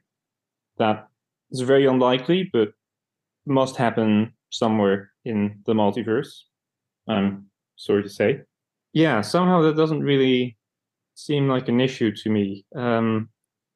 Okay, and let me just point out that this doesn't actually go against, like, if we're nuancing the idea that all problems are soluble unless they're forbidden by the laws of physics, this isn't really breaking that rule. So this isn't a counterexample per se, but it does cause you to really sharply focus on what it means. Yeah, it is still true that you could solve the problem if you had the knowledge, for example. Yes, it is still true you could solve the problem if you had the knowledge. Absolutely. Yeah. I thought of another concrete example for what you're trying to do right now, Bruce, which is even less extraordinary. I mean, it's not just knowledge that we need, but we need capital. We need resources. Like if somebody was just trying to solve the problem of producing abundant and clean energy, the knowledge of building nuclear fission reactors in and of itself is insufficient without the knowledge of the engineers, the contractors, and it wouldn't be possible without the resources to build it. And we might think of resources in a sense of, well, of course we have the resources here on the planet, but the limiting factor to the resources is actually also it's knowledge-based, it's reason-based, it's our capacity to master nature, because nature isn't giving us any resources apart from that which we can bring under our own control through our own effort, which is multiplied by our capacity to reason and to solve these problems. You might find that there are problems that seem to be insoluble given certain restraints, but I think the essence of the principle of optimism is to say that if they're solvable, they're going to be solved by reason. And as you said, it's not that your example doesn't present an issue for it. It's just a good way to outline and focus on, what are the limitations? There's lots of potential limitations given certain time constraints, but the way past any of those constraints is more knowledge, and there's no other way to do it. By the way, all this talk reminds me of Neville's On the Beach, the book about the end of the world, where we've set off a nuclear bombs and there's a nuclear fallout that's coming to Australia. I don't know if anybody has ever seen that movie or read the book. It's a famous book. But they're setting up a potentially realistic scenario where it's literally impossible to save humanity. And it follows the last group of humanity as they are waiting for the end, basically. A very scary book. Very pessimistic book, too. So I wanted to chime in because I think we can actually make a stronger critique than you're making, Bruce. And that was what I was thinking about last night. So you're kind of imagining a parochial situation where there's just not enough time or knowledge to solve it and we all die. But I think a worse thing that could happen is that we actually discover like an evil law of physics, a law of physics which says something like, I'll just make one up that obviously who the hell knows if it's true or not, but something like all conscious life eventually has to go out. Or if that seems implausible, maybe take the heat death of the universe, which I know you've talked about on the podcast before, and I know that's potentially contentious science. But if we just assume that that's true, then I think, so Deutsch has his momentous dichotomy and Parfit has his repugnant conclusion, and you could call it like a calamitous explanation or something, where it's a law of physics which inevitably says we all have to die or suffer. I think in that circumstance, we would just have to bite the bullet here and say, yes, that is going to happen. But I think of this as kind of interesting because the flip side of the principle of optimism coin is that if we do discover such a law of physics, which is evil, then there is no room at all for optimism anymore. It's just radical pessimism, nihilism, and acceptance. Whereas if you had never heard of the principle of optimism and you discover such a law, then perhaps you could still have some sort of optimism in that circumstance. So I guess I'm curious to kind of do this worst case analysis with the panel and see what they think about the outcome where we discover a law of physics which we wish we hadn't discovered. So I was actually going to raise heat death for exactly the purpose that you just did. So Awesome. Thank you for doing that for me. In fact, let me actually do a quote from David Deutsch related to that before people answer your question. This is in Beginning of Infinity. Part of the quote will come from page 450 and part from 324. Is there a bound on the number of computational steps that a computer can execute during the lifetime of a universe? If there is, then physics will also impose a bound on the amount of knowledge that can be created, knowledge creation being a form of computation. If progress cannot continue indefinitely, bad philosophy will inevitably come again into ascendancy, for it will be true. So Deutsch, and then in that context, particularly the first quote, which was on page 450, he does bring up the fact that if heat death were true, then it would be wrong. The principle of optimism would be wrong. But would it be wrong? I think it wouldn't be wrong at all. It would be just acknowledging the other side of the coin, which is that if there's a law of physics, there's nothing you can do about it. But that's baked into the principle of optimism, isn't it? Yeah. So in the article that was circulated by Peter, Deutsch kind of conflates the two. So he says, what I call the principle of optimism is that all evils are caused by lack of knowledge. And then 2 sentences later, he says, I've argued that there's no limitation other than the laws of nature on our ability to eliminate evils by creating knowledge. So yes, there's a distinction between the two, but he does kind of use them in conjunction with each other. Hold on. Yes, just because it just reminded me that Lee Cronin and his assembly theory dancing around David Deutsch reminded me of the podcast of Faden and Ben about David Chapman rediscovering Popper slowly. That was for those who listened to the podcast about David Chapman, but just a mention of Cronin there. But I wanted to say that I think I still see this principle of optimism as a moral principle more than anything, and that the duty, I see this as our duty to understand that nothing is forbidden if it's not forbidden by the laws of physics, and our duty is to understand that we can scale our knowledge and the reach of our knowledge, and that we need to do it as fast as possible, knowing that indeed we may be too slow, and then we may get wiped out because we were too slow, but at least we did all we could to get there as fast as possible, but we failed. But that's more like how I see it, like a moral principle more than anything else. I do agree with Hervé that there's a huge ethical part of the theory, but I just wanted to comment on the idea that there could be, let's say, an evil law. Let's say that from a certain human perspective, the second law of thermodynamics is an evil law because we discover, well, it might lead to the heat death of the universe or whatever. But is that evil? Because if the universe didn't work that way, I don't think that we would be here either. I don't see how we'd be getting our energy from the sun. I mean, I don't even know if there would be suns. I'm not that knowledgeable about physics, but It seems to me that that same evil principle also makes our life and everything that we love and value possible. It would be evil in the sense of there being a problem that couldn't be solved. So it would be something which, regardless of the amount of knowledge that we would have, we could not get rid of it. We could not get rid of the problem of the data. Yeah. Vaden had commented it wouldn't necessarily violate the idea that all problems are soluble except for those denied by the laws of physics. He's right about that. But it would be a violation of the principle of optimism in terms of there is an evil that we can't get rid of. Is it evil if the same fact gave rise to our life as we know it?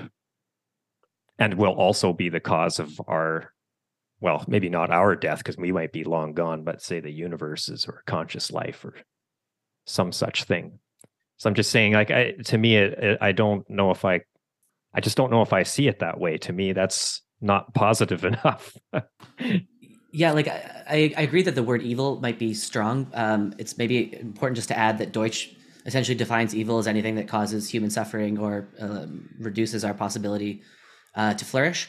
And so under that definition, say a volcano would be evil, but under the more kind of common sense, like Hitler's evil definition, then a volcano perhaps wouldn't be. But I think it does make sense to define evil in this context as just that which causes suffering or reduces possibilities of human flourishing, in which case the second law of thermodynamics, while it brought human flourishing into existence, would also be able to be described as evil in the sense that it would cause suffering after it's brought people into existence. It might be helpful here to make a distinction between the second law of thermodynamics and heat death. I know people tend to equate those, but heat death is a specific cosmology that makes assumptions that may or may not be true about the second law of thermodynamics. So like the omega point did not violate the second law of thermodynamics at all, but it didn't have heat death. So it's really heat death that would be the evil, not the second law of thermodynamics. Yes. Yeah, and there's many other cosmologies that also don't have a heat death. Like there is the cosmology of Barber, which doesn't have a heat death, which it's a completely relational cosmology. And Barber's theory, the only thing that would matter would be the ratios between different energies, like between work and heat, say. So you could basically endlessly perform work. You could do useful tasks, even though entropy would be increasing as well. So his theory he actually calls extropy. Yeah, in his theory, he has something which his basic argument is that if you think of the universe as a box, then you would get something like a heat death from the second law of thermodynamics just because the box is thermalizing.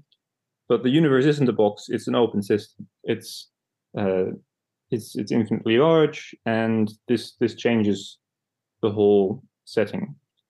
I'm not intimately familiar with how the rest of the argument goes, but he makes a compelling case. All right.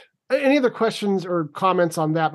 Yeah, a question maybe for you, Bruce, because in the conversation where you talked about heat death, I may have been misreading you, but it sounded like if it was true, it would really bum you out. That was part of the impression it would definitely bum me out. Because I don't find that at all. And this might just be my new atheist training that like just the fact that the movie is going to end doesn't mean that I'm not enjoying the movie while I'm watching it, you know? But it seems Can like you say that at the end of the movie? Oh, well, at the end of the movie, that's I may want it to go on, but just the fact that something is finite doesn't reduce the importance of the thing or the meaning I extract from the thing. And I think Hitch somewhere talks about like the only thing worse than knowing that the party's going to go on after you leave is knowing that the party's never going to end and you have to stay forever. And so I think there's negatives on both sides. But I'm just curious to know a bit, Bruce, why it would bum you out so much, and if that is related at all to your views on the principle of optimism. Okay, so let me take the quote that I just quoted from David Deutsch. Is there a bound on the number of computational steps that a computer can execute during the lifetime of a universe? If there is, then physics will also impose a bound on the amount of knowledge that can be created. Knowledge creation being a form of computation. And then the second quote, if progress cannot continue indefinitely, bad philosophy will inevitably come again into ascendancy, for it will be true. So that seems like both of those follow naturally from there being a bound on progress, which is what we're talking about if we're assuming that heat death cosmology is true. So I'm taking this from the standpoint of it bums me out that that there's literally a bound on progress. It's not just that my life is bounded, because then I could use the argument that Vaden just used, but literally there is a bound on progress because knowledge creation does not go on to infinity. It stops at some point, which also means that there are, in fact, really interesting problems that are basically every interesting problem will become insoluble at some point. You can solve them up to a point, but there is absolutely a limit to what you can actually solve because you're going to run out of computation. You're going to run out of knowledge growth. Progress must come to an end. It is like literally now declared by the laws of physics that progress must come to an end. It's really that thought that bums me out. Yeah, and also meaning that there's parts of the world that we will never understand as a consequence. Yes, so it's not explicable. The universe is, for the most part, inexplicable because you just can't grow the knowledge necessary. Yeah, I just Bruce, in the episode where you did talk about the omega point, you made an interesting comment about the role of suffering in this kind of situation, right? Where if we are doomed to the heat death, if knowledge creation is finite, it's not simply that our knowledge creation comes to an end. It's actually that everything we gain will be slowly and painfully lost. So there is no, in this kind of a cosmology, there is no positive experience that is not met with a negative, that is not also increasing the amount of suffering. And I thought that was a really, I don't know if I quite stated that correctly, but I thought that was a really profound point. You did. And now here I'm making an extrapolation that you could argue with, right? So I was trying to hold to a more solid answer to Vaden's question. So take it as, first of all, there's the statement that if heat death's true, then we know for sure that knowledge creation must come to an end and progress must come to an end. Then there's a second extrapolation that is a little more challengeable, which is that every good thing must now be inverted with something worse, right? Now you could challenge that. You could say everybody commits suicide on a certain date, or the big rip actually happens, and so you never actually reach the second half of the bad side.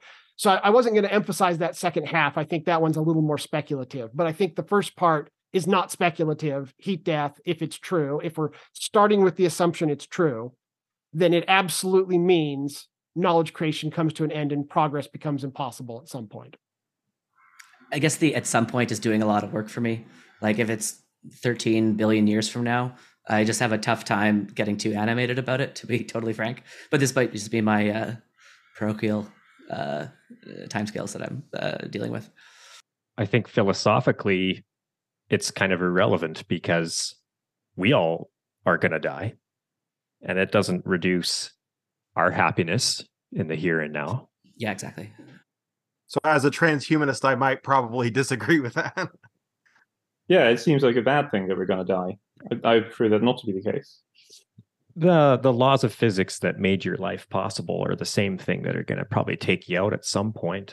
I'm just saying that, like, insofar as our ability, our capacity to deal with reality, if we discover something about reality that we dislike, I don't think it undercuts the basic premise that that life is good, right? I mean, you're sad to lose it because life is good.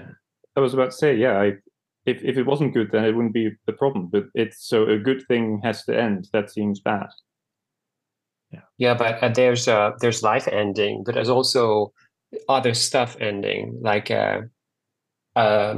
love also ends, and the fact that it ends does not diminish. Like you have love story with someone, even if you're immortal, even if technology allows you to live forever, it may be that relationships also still end.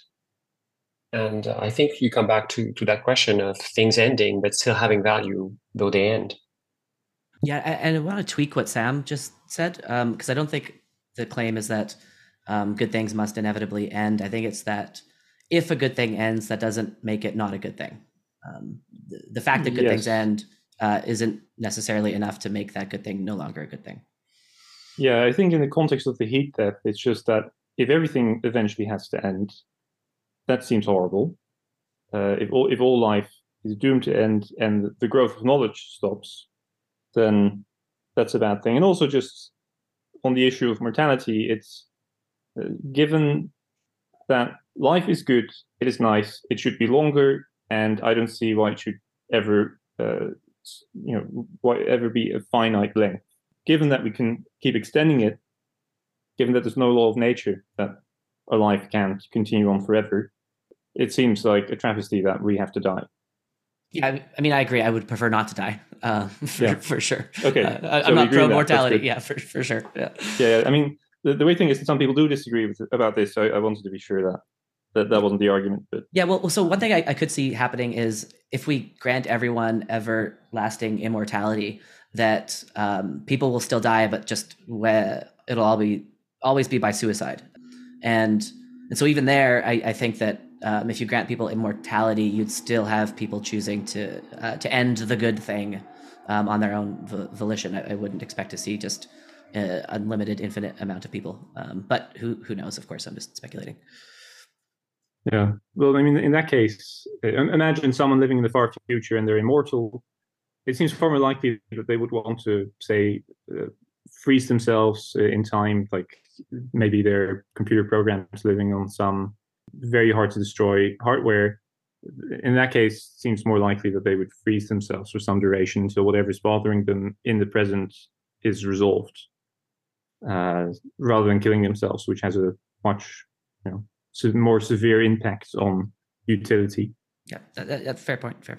So Greg Egan wrote a book that I liked called Diaspora, where the final chapter of the book, you find out that the great ancient race, that basically they had finished living life, that they had reached the end where they had done everything they cared to do. And so therefore they had all terminated themselves at some point, not like all at once. So I thought that was an interesting ending to the book that kind of is what we're talking about as a fictional take on that. Vaden's question to me was about my subjective state. Why does it bum me out? I actually think Sam's done a pretty good job of describing why it does. Like, if heat death is true, I do think that's a pretty big bad thing. Okay. So the summary of principal optimism is all evils are caused by insufficient knowledge. Now, somebody challenged me on this. I think it was Mark Brios, but don't quote me on that, and my apologies to him if it wasn't him. The challenge was something like this, that sometimes individuals have positive economic payouts that benefit themselves at the expense of others. This is why greed and selfishness exist in the first place, because crime does in fact sometimes actually pay. This is why people are sometimes evil. You might even say evil has a sort of logic all to its own. Based on that, then, the challenge was, is it really the case that all evils are caused by insufficient knowledge? Aren't some evils, in some legitimate sense, caused by people behaving badly because it benefits them? Well, we don't have the knowledge to make them behave differently. Okay, that seems like a fair answer. To that, I would add that that's what we said about the history of all mental health illnesses too, right? Until we figure out how to treat them. So I totally agree with Sam that it's a question of neuroscience and pharmacological care and whatever future technology we have that improves upon the current tools we use. I actually don't agree with that. Oh, okay, nice.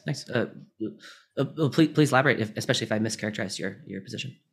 Yeah, I don't necessarily. I mean, it could be what you said. I don't necessarily have that in mind. For example, it could be that we are able to make people behave more productively by changing economic incentives. That would be one way in which we could change behavior. Like, maybe the people who are now committing crimes would really prefer to set up businesses, but it's too hard for them specifically to set up a business because of red tape. And we could have fewer criminals if there were less red tape. That's the kind of thing I had in mind when I said that we don't know how to change their behavior currently. But That's not to say I disagree necessarily with what you said. But that's not the thing I had in mind specifically. Totally. Yep. Fair point. I believe there's a role for improving economic incentives and also antipsychotics, for example. Yeah. Let me ask this question a little bit more straightforwardly, though. So the statement is all evils are caused by insufficient knowledge. Now, in this case, we can imagine that there are certain criminals that exist that are going to disappear as knowledge grows. In fact, that seems like a very reasonable thing to assume in terms of economics. If nothing else, our knowledge will increase on how to catch criminals, and therefore there will be fewer criminals because the economic incentive eventually asymptotically goes to zero. Okay. But is that really the same as saying all evils are caused by insufficient knowledge? So there's a way of analyzing it from the criminal's perspective, which I think Deutsch would say then the problem from the criminal perspective is that the criminal has insufficient ethical knowledge to understand that this action doesn't make sense. And does the action not make sense? Like, let's assume that the reason why crime exists is because it actually does make sense, given that person's actual current knowledge state that they live in. But Deutsch has made the claim that ethical principles actually impose severe constraints, so that if you were to behave in unethically, that it actually imposes an epistemological consequence on you that is undesirable. And so he made the statement that if you were on a desert island, you will face, you have resource constraints or whatever that you need to tackle. You need to understand the laws of nature so that you don't do something stupid in regard to the laws of nature. You also need to understand ethical laws because you need to understand not to do something unethical. So he's, which I think is an interesting statement. I would love for him to explain more, but he seems to feel that there are actually ethical consequences that are immediate, that someone, even in the absence of other people, would actually experience. I would say that he strongly believes, from what I understand, that ethics and such, also beauty, are built in. They are objective and they're emergent properties of the laws of physics. Yeah, I think that's correct. So from there, it makes sense. I mean, what he says about evils being caused by a lack of knowledge, because if knowledge were absolutely all discovered, then we can assume that most ethics would have emerged, or everything would have emerged, and that everything would be more, would be less criminal or less evil, or maybe not in absolute terms, but since he strongly believes in that built-in nature of beauty, built-in nature of ethics, I think it makes sense. All right, Peter, go ahead and ask your questions. Okay, actually, I'm just going to combine two of my questions into one here because I think they are kind of interrelated. First, it seems like Deutsch's take on optimism is quite interwoven with his criticism of the precautionary principle, which I agree with. But then I also have found in life quite good to try to mitigate risk and to basically live a cautious life. What is the difference between being cautious and following the precautionary principle? And two, my other kind of, I think interrelated question, Deutsch's ideas on optimism also seem to be related to the idea that good guys will most likely create knowledge faster than the bad guys. How do we know that's true? I mean, I think it probably is, but it seems like something at least a lot of people have doubts on. And how would you explain that to someone? Yeah, well, I think the question about being cautious and how that compares to the precautionary principle is an interesting one. And to me, the big distinction is that the precautionary principle basically encourages people not to try things because the outcomes could be bad. So it's best not to try it in the first place. And that's very different than trying something cautiously, right? Or trying something knowing full well that what you're about to do may have unintended consequences which you haven't foreseen, and therefore it's best to make your change, but do it, dare I say, incrementally. And so I see the significant difference between the precautionary principle and cautiousness is like was it Peter Thiel's 0 to 1? The big jump is whether or not you try in the first place, and then once you've made that step, then it's, I think, very appropriate to try things cautiously, depending, of course, on what it is you're trying and what the potential negative outcomes could be. Deutsch has repeatedly made the point, I think most recently in the AI risk talk, that we know that stasis is bad. If we stay in the constant state, eventually some unforeseen risk is going to get us. So he's always made the point that we need to race ahead and acquire as much knowledge and as much wealth, in terms of wealth being the ability to enact transforms and having the resources to do that, as quickly as possible. One of his go-to examples is the case of uranium. In 1900, uranium was just a metal that people didn't have very much use for. Then it became an existential risk. So then we decided to limit our use of it, and now CO2 is the existential risk, and we really should be using our uranium to mitigate the CO2 risk. So we don't know what we should not be doing. I mean, what's on the table at the moment is research in AI, which seems an even more, seems the even more generic problem of banning the tire because someone might rob a bank in a car. There is always going to be this question with the precautionary principle of what to slow down or what to ban, because things are going to come at us out of left field. So unless we have an explanation, a detailed explanation of why we should not do something, then we should assume that we should continue to grow our knowledge. So a good example would be gain of function, right? So should we engage in gain of function? Well, it would be great to learn about how viruses work, but maybe we shouldn't be doing it at biosafety level 2. So if we know that we can't convince everyone to take adequate safety precautions, then we might have a moratorium on it.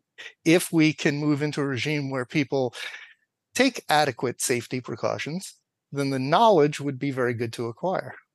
I wonder how that's a really well stated. I'm really curious what other people think of what he just said. So when I have been discussing things online with other Deutschians, there's definitely a really strong stance against the precautionary principle, although it seems like we're sometimes schizophrenic over what we mean by that. Bill, the way he just described that, he is understanding it as it's actually okay to put a moratorium on things in some circumstances, just not forever. Do other people have a problem with that? Or is that something that most of you would agree with? I think as long as the break that you put is a rational decision, or at best as we know, it's a rational decision and not something that's completely irrational as it is most of the time, then we can afford to take it slow, knowing that Deutsch very much insists on speed. So that's how I understand it. Yeah, I mean, I have no problem with that. Obviously, it depends on what it is we're saying we should put the moratorium on. But yeah, I don't know if like active research into improving chemical weapons would be a good thing, for example. And I think you could easily view this as just a form of knowledge that certain areas of inquiry will more than likely lead to negative outcomes, and therefore it makes sense to regulate them. Of course, this can go too far, and I'm not advocating we do this willy-nilly, and I'm always much more in favor of open exploration and research, etc. But I wouldn't want to be naively saying that every single thing that people choose to research should inevitably be allowed to proceed. I think it's easy to come up with examples where we want to pull the brakes, and so I see no problem with that, and I also don't see that it is inconsistent with Deutsch's worldview. I think he would, and I would, just view that as a kind of institutional or cultural knowledge. Okay, and how about the why are we so convinced that good guys are wouldn't good guys be more likely to follow the precautionary principle than bad guys?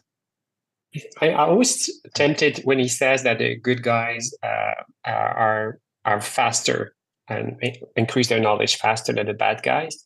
I always want to tie it back to the fun criterion in a way. And because those guys, those bad guys, I think the way he describes them sometimes are people who are not in alignment with others. They're not sufficiently aligned to get good collaboration, access to resources, access to whatever.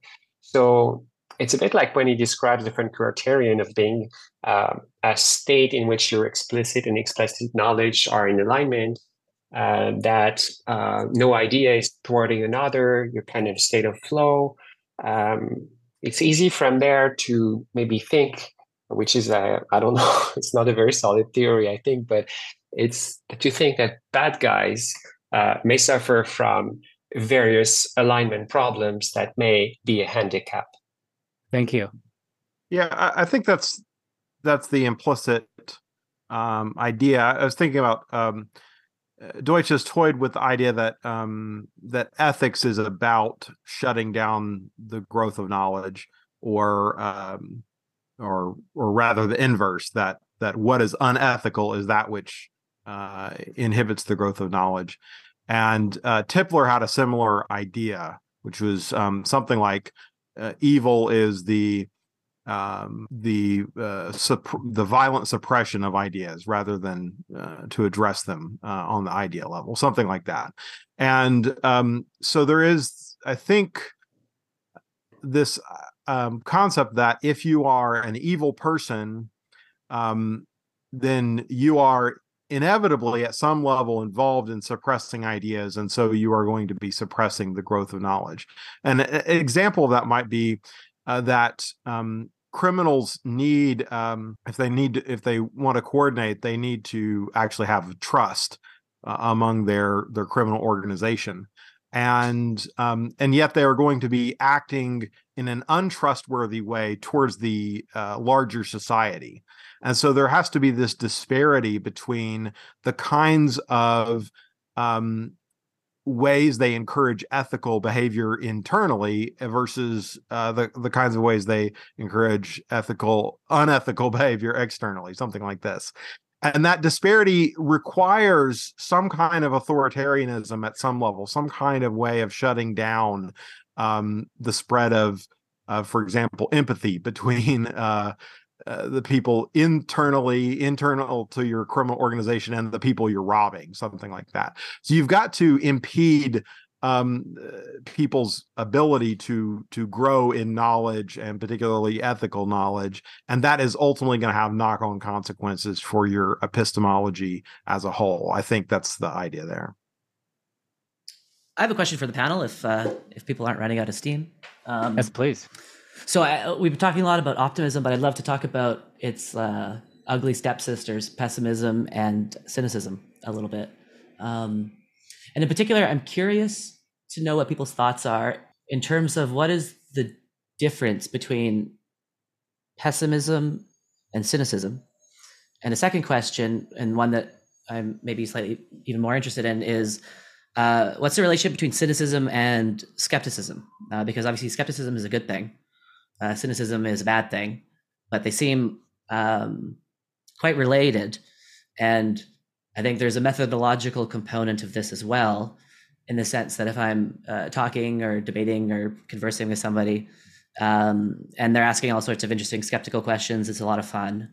But then if the conversation proceeds a little bit, and then you realize that, oh, you're actually talking to just a cynic who is going to hate on any answer you give.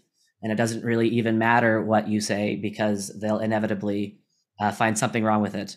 That's a point where I typically just step away from the conversation. But it's hard to tell at first. It's hard to tell at first. Yeah, so I'm just curious what people's either opinions are from a philosophical perspective or just a personal perspective, telling the difference between cynicism and skepticism and how these relate to pessimism and optimism overall.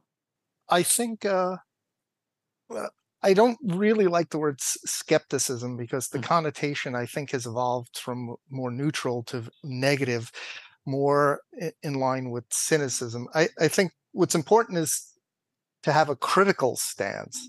We want people who have a critical stance, but that means you're engaged in a process, in a dialogue, in a discussion, whereas skepticism or cynicism is basically standing on the sidelines and taking pot shots at something.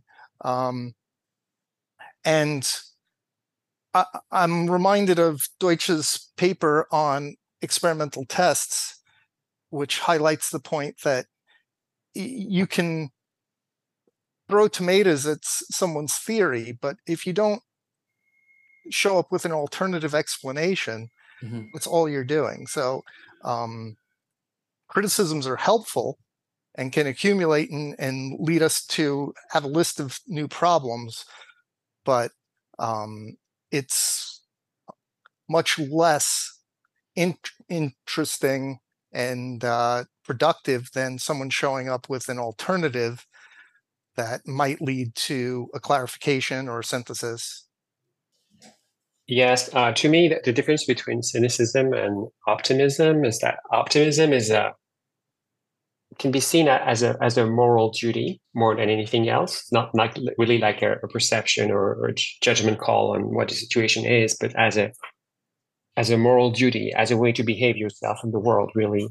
And cynicism is for me it's just a flatline renouncement. So that's about how I see this. Cynicism is just a call to inaction, basically. Some people would regard skepticism as a moral duty as well. I'm thinking particularly of Michael Shermer and Skeptic Magazine, and I had my 1.5-year skeptic phase where I was quite critical of alternative medicines and stuff. Skepticism, yes, but cynicism, no. Yeah, nice. So cynicism, to me, this is kind of an epistemological difference. So Baden, you gave the example of the cynic, how they're not really fun to talk to, whereas the skeptic might be, even though they might on the surface initially appear to be no different. So it comes down to, is the person actually trying to make progress, solve problems? Are they trying to understand? Are they trying to understand, or do they already have their mind made up about a certain theory? In this case, with the cynic, maybe the theory is that the whole world sucks and there's just no way to get around that fact, or something along those lines.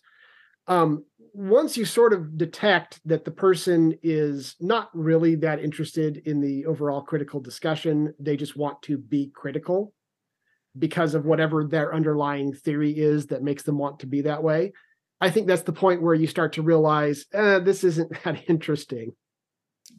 Totally. Yeah, just to add to that, the answer that I kind of drew up for myself that I'm not totally sold on is that both cynicism and skepticism, they're both critical, but the cynic is deploying criticism as a means of destruction, to destroy, to unbuild, to tear down, whereas the skeptic is using criticism as a tool of construction, to try to poke holes, not to destroy the theory, but to test its weak spots and hopefully try to improve it. Exactly. And it's like you could see this distinction manifest itself so clearly in the difference between critical rationalism and critical studies.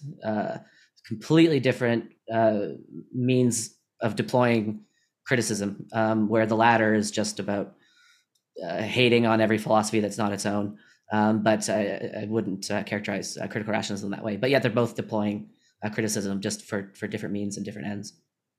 Well, here's a related question. Why is pessimism and cynicism so attractive to people? At least where I live, it seems like about 95% of the people I know think the world is going to end and we're not any better off than our ancestors. And progress is an illusion, yada yada. Like even scientists, who you think a scientist would be the most likely to be optimistic. They're all about solving problems, but oftentimes they're the least optimistic. They think that that cynicism and pessimism are basically supported by science. At least that perception is out there. And why is this? Why is it so attractive?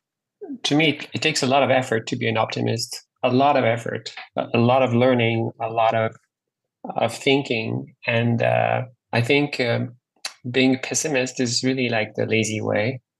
Yeah, I was gonna say my answer might irk some people in the audience. I don't know, but I think evolutionary psychology gives a bit of a lens into this, in the sense that the person who is preparing for the worst all the time, that obviously confers evolutionary benefit. It's obvious how that would, but the optimist, it's less clear, and so it does make sense that evolution would inculcate into us a pessimistic bent, which is overcomable, but it's difficult. Like, I think it's such a fascinating problem why pessimism and cynicism is kind of the default, and it's hard to be optimistic. Like it could have been the case that optimism was the default, and it's hard to be pessimistic. But I think for evolutionary reasons, it wouldn't have conferred as much survival benefit. So I know that evolutionary psychology isn't a huge area of interest for many Deutschians, or they think it's flat out wrong, but I do think it offers a lens into that question. So I think that Vaden's answer is an answer at a certain level of explanation, that one that's talking about evolution, but there's got to be a more proximate explanation, right? As to even if I'm accepting, which by the way, Vaden, I do, but even if I'm accepting evolutionary psychology in a case like this, why is it at an individual level people choose to be pessimistic, even if it's their genes or evolution that primed them for that? They still have their own reasons. But do you think they're choosing? I don't think it's a choice. I think it's an outlook that they don't even realize they have an alternative outlook available to them. So I think the word choice, you can make it disappear depending on how you want to define it. Even if you don't want to define it as a choice, there's something appealing about it that leads them there. And one of the things that I've wondered about is it does seem like it makes pessimism makes a really easy mean. If you're looking at Greta Thunberg, is she getting something out of going around being a world-class pessimist? She absolutely is. And that was why in my episode on religion, I said, do you think she would take it as good news if somebody explained to her why we're not actually in danger of having the world end from climate change? She wouldn't, right? There's some really very obvious positive benefits she's getting out of her life. And I'm not just talking about being famous or something like that, although that might be the case. Even if you're a complete unknown, you get certain positive benefits emotionally inside over feeling like you are the hero that's trying to stop this great apocalypse from coming. And I think that's an easy, appealing way to find meaning in one's life. So I think there's something both more proximate and kind of more pervasive happening, which is, if pessimism maybe is a response to sort of getting burned, like you try something and it maybe it backfires, it not only fails but actually like brings about worse consequences, then pessimism would be a kind of natural response and a sort of way of protecting yourself from getting hurt again, right? If you tried to climb up a hill and instead you fell down and broke a bone, well, now you're going to be more pessimistic about your ability to climb hills, and maybe you develop a strong pessimism about that. And I think this has happened to our society because going into the 20th century, we had a lot of kind of philosophies of optimism, and those philosophies were kind of drove a lot of the catastrophes of the 20th century, the world wars and the Cold War and so forth. seem to be the consequences of optimism. So I think for a lot of intellectual people, a lot of people who've kind of reflected on that culturally, pessimism is the way that we avoid those kinds of disasters.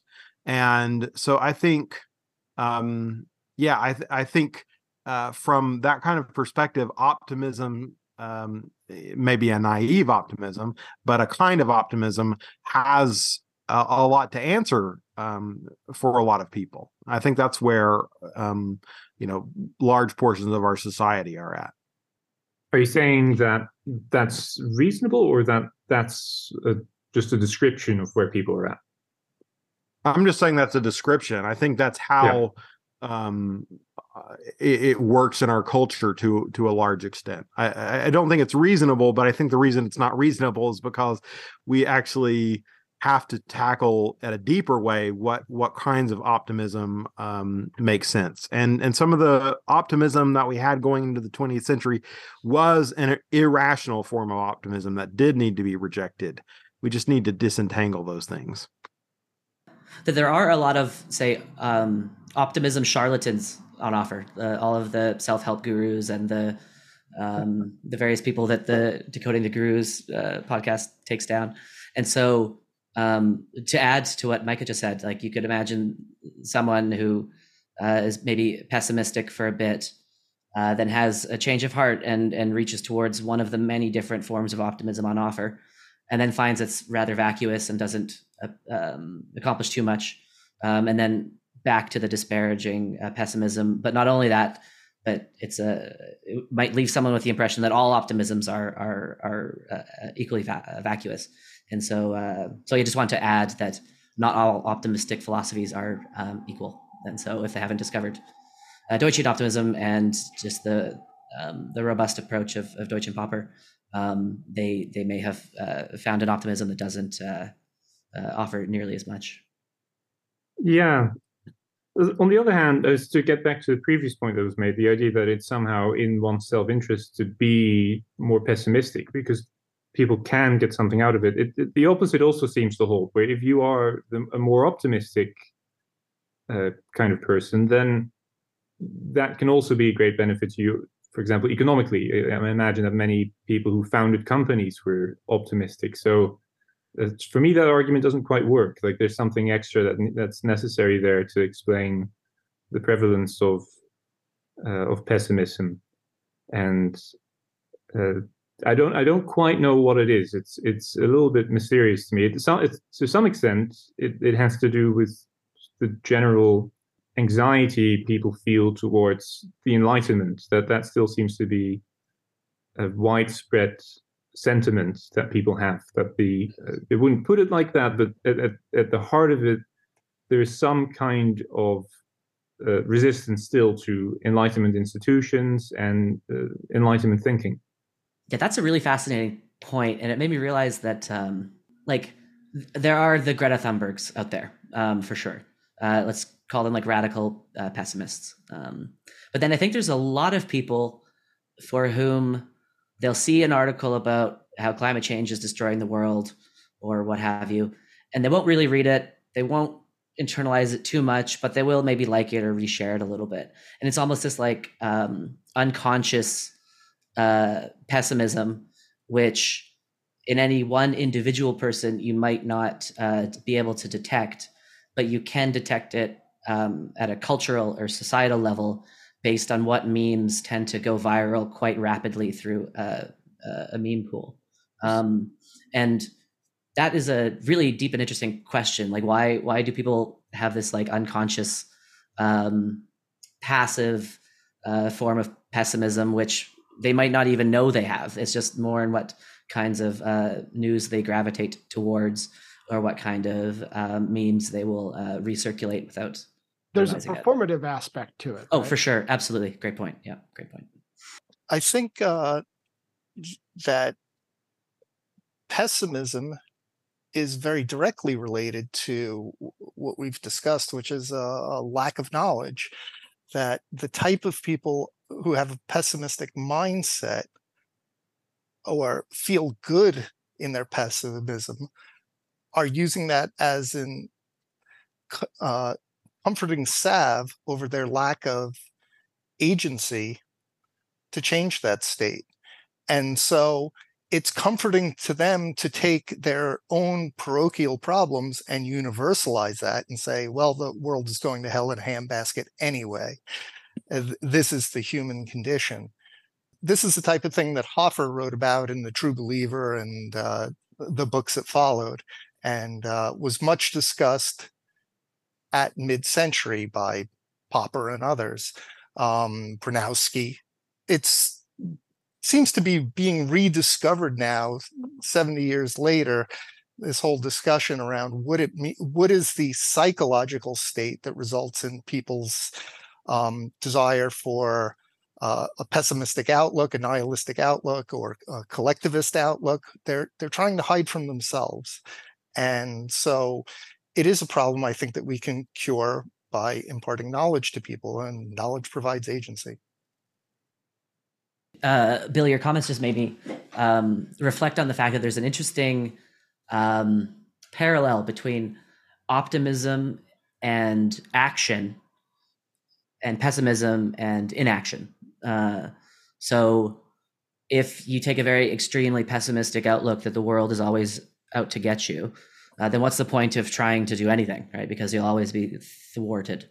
Whereas if you take an optimistic outlook that problems can be solved, but you actually have to go out there and do it, then that encourages action.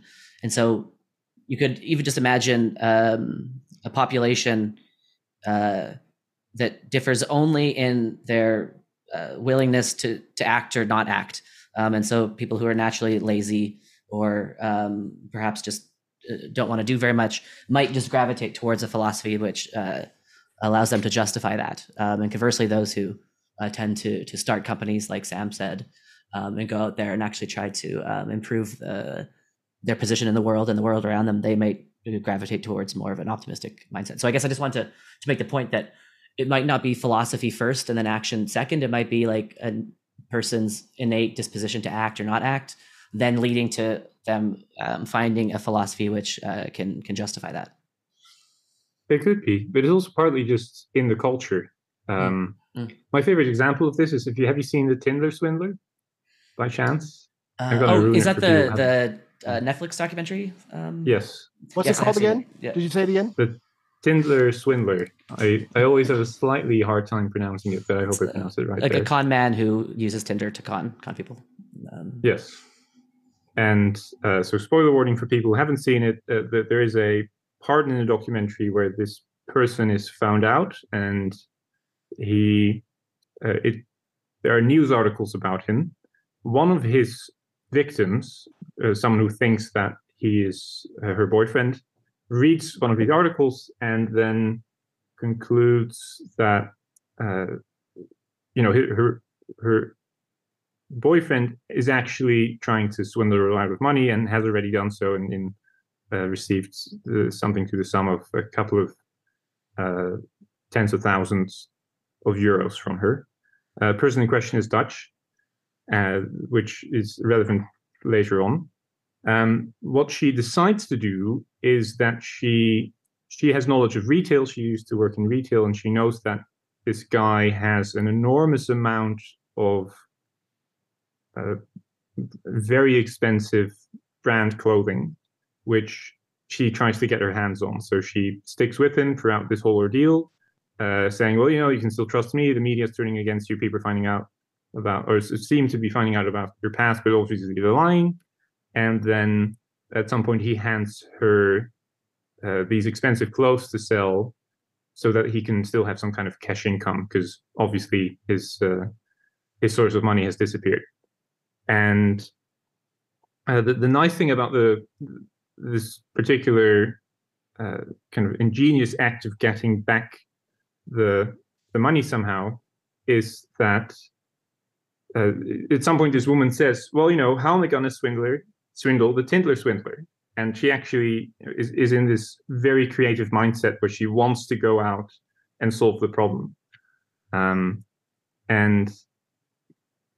As I said, this person is Dutch. I think that is an incredibly Dutch thing to do. I have other kind of, admittedly, you could say they're hearsay stories about this kind of thing, but it strikes me as an incredibly Dutch thing, and it's something that seems to be in the culture, that people want to go out and solve these kinds of problems. So that's another aspect of this. I mean, again, I'm not sure if I have a complete theory of why these kinds of attitudes are part of the culture. It again, it could have something to do with the fact that the Enlightenment basically began in the Netherlands, and that this has left traces in the culture till this day. But there's something about these philosophies, how they spread, and how people respond to them and respond to problems in general, that is influenced by their culture and by the extent to which their society has integrated the values of the Enlightenment. I have a quote from Deutsch that I think relates to some of what's been said here. People seem to like the idea that they are living in a time of momentous challenge where the stakes are exactly like or analogous to what the stakes were in the Second World War, where it was good against evil, where if evil wins, it is the end of civilization. And therefore, fighting against that is glorious and worthwhile. It gives meaning to life. And so the more you can talk in terms of these hyperboles, the more life seems worthwhile. It's as if making rapid, quiet, peaceful progress, which is what's actually going on all the time right now, is not exciting enough for people when they are in political mode. It's what I call meaning memes. Yeah. Meaning memes. It's what I call effective altruism. Shots fired. Does anybody have any final thoughts? I guess I'm still trying to think about your thought experiment of what would happen if a piece of the sun hit the Earth. But you tell me if you still want to go back there. Well, I think that that doesn't really necessarily go against the concept. I mean, that what that means is that in that circumstances, it is against the laws of physics to be able to save humanity at that point, because the knowledge necessary to do so it exists outside the time frame that is possible under assembly theory to create the knowledge in time. I don't necessarily see that as meaning that the principle of optimism isn't true, or even that all problems are soluble with the right caveats isn't true. The question that I guess I would have is, does this make it maybe dangerously close to a tautology? And if not, why not? And I feel like we kind of answered that question. Like, it didn't come out as a direct answer, but like if I go back and I think about what people were saying, there's clearly more to it than a mere tautology, right? And so, but I think it's difficult to nuance it. It's difficult to explain, why is this not just a tautology? One comment on that is that it's important to recognize, and this, I think everyone on this panel will agree, that Deutsch's principle of optimism is not a scientific claim. It's not falsifiable. It's a metaphysical claim, right? And so when Sam Harris points out these examples, he's kind of trying to highlight that this principle can't really be falsified, but that's okay, because it's not trying to make a falsifiable prediction. It's a metaphysical lens, and under that rubric, you want to analyze it in terms of, does this lens give you new insights into problems? Does it allow you to make progress? How does it compare to other forms of metaphysical principles? Does it have any internal contradictions? These kinds of analyses. And so I think part of Sam Harris's critique is he's looking at it as a scientific principle and trying to show that it's not falsifiable when it's not pretending to be a scientific principle. And we all know it's not falsifiable, and we need to analyze it using a different toolkit. But that would contradict what we said earlier, namely that the heat death of the universe would be something that contradicts the principle of optimism. Well, I didn't say that earlier. In fact, I said that that wouldn't contradict the principle, because the principle acknowledges that you can have laws of physics which cause harm, right? So I don't think that contradicts the principle. Yeah, I think it contradicts. I mean, there's different phrasings of the principle of optimism, but the important thing, in my mind anyway, is that scientific progress doesn't have anything which is a fundamental hindrance. There are no bounds on scientific progress. So this is exactly why I actually asked about to have this panel, is because I think it does come down to how you actually formulate them. And I was trying to figure out what is the best formulation. The thing I care about is, are there bounds in scientific progress? And if the heat death of the universe were true, if that were a true theory, then there would be. Yes. So in that sense, it would be the refutation of optimism, at least how I understand it.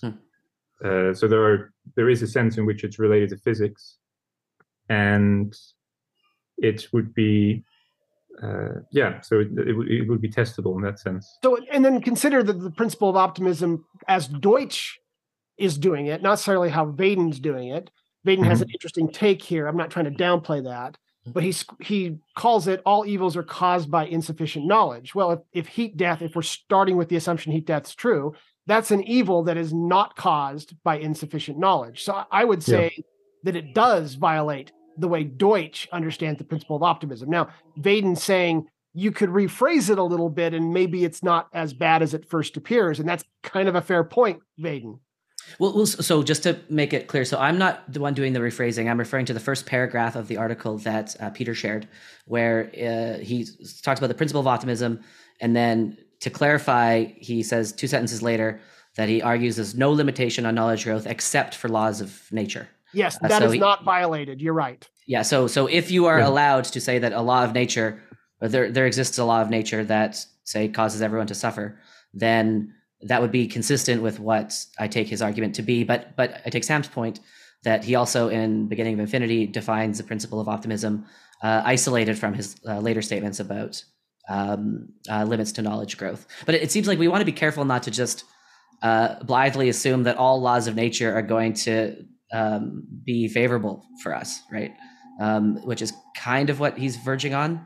Because if you're going to say other than the laws of nature, you have to bite the bullet that there could be a law of nature that we really wish we didn't discover, but that possibility is there. Yeah. True, Vaden. I agree. Yeah. Well, I think that would still be allowed. It could still be that, there's a law of physics which says that every Tuesday morning we all get a good kicking or something. As long as it doesn't impose bounds on the growth of knowledge. So that would be a law of physics, a very weird one. And it's unclear why I'm proposing it, but let's say that it is a law.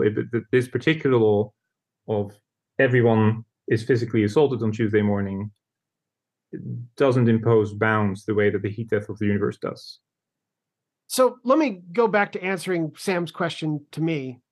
So I'm understanding the principle of optimism in the sense of all evils are caused by insufficient knowledge, and I'm relating that to all problems are soluble secondarily. But accepting Vaden's point here, the fact that the sun, it's in some part of the multiverse, is about to break off and kill us all, that is an evil that is not caused by insufficient knowledge in a sense, right? But I don't feel like that's really what was intended, because we could, in theory, get to the point where our knowledge would allow us to deflect even the sun. So this is not the same as heat death, in this case, where heat death is actually a hard limit by the laws of physics that you cannot overcome with any amount of knowledge that you can actually generate, because it's actually placing a limit on the amount of knowledge you can generate.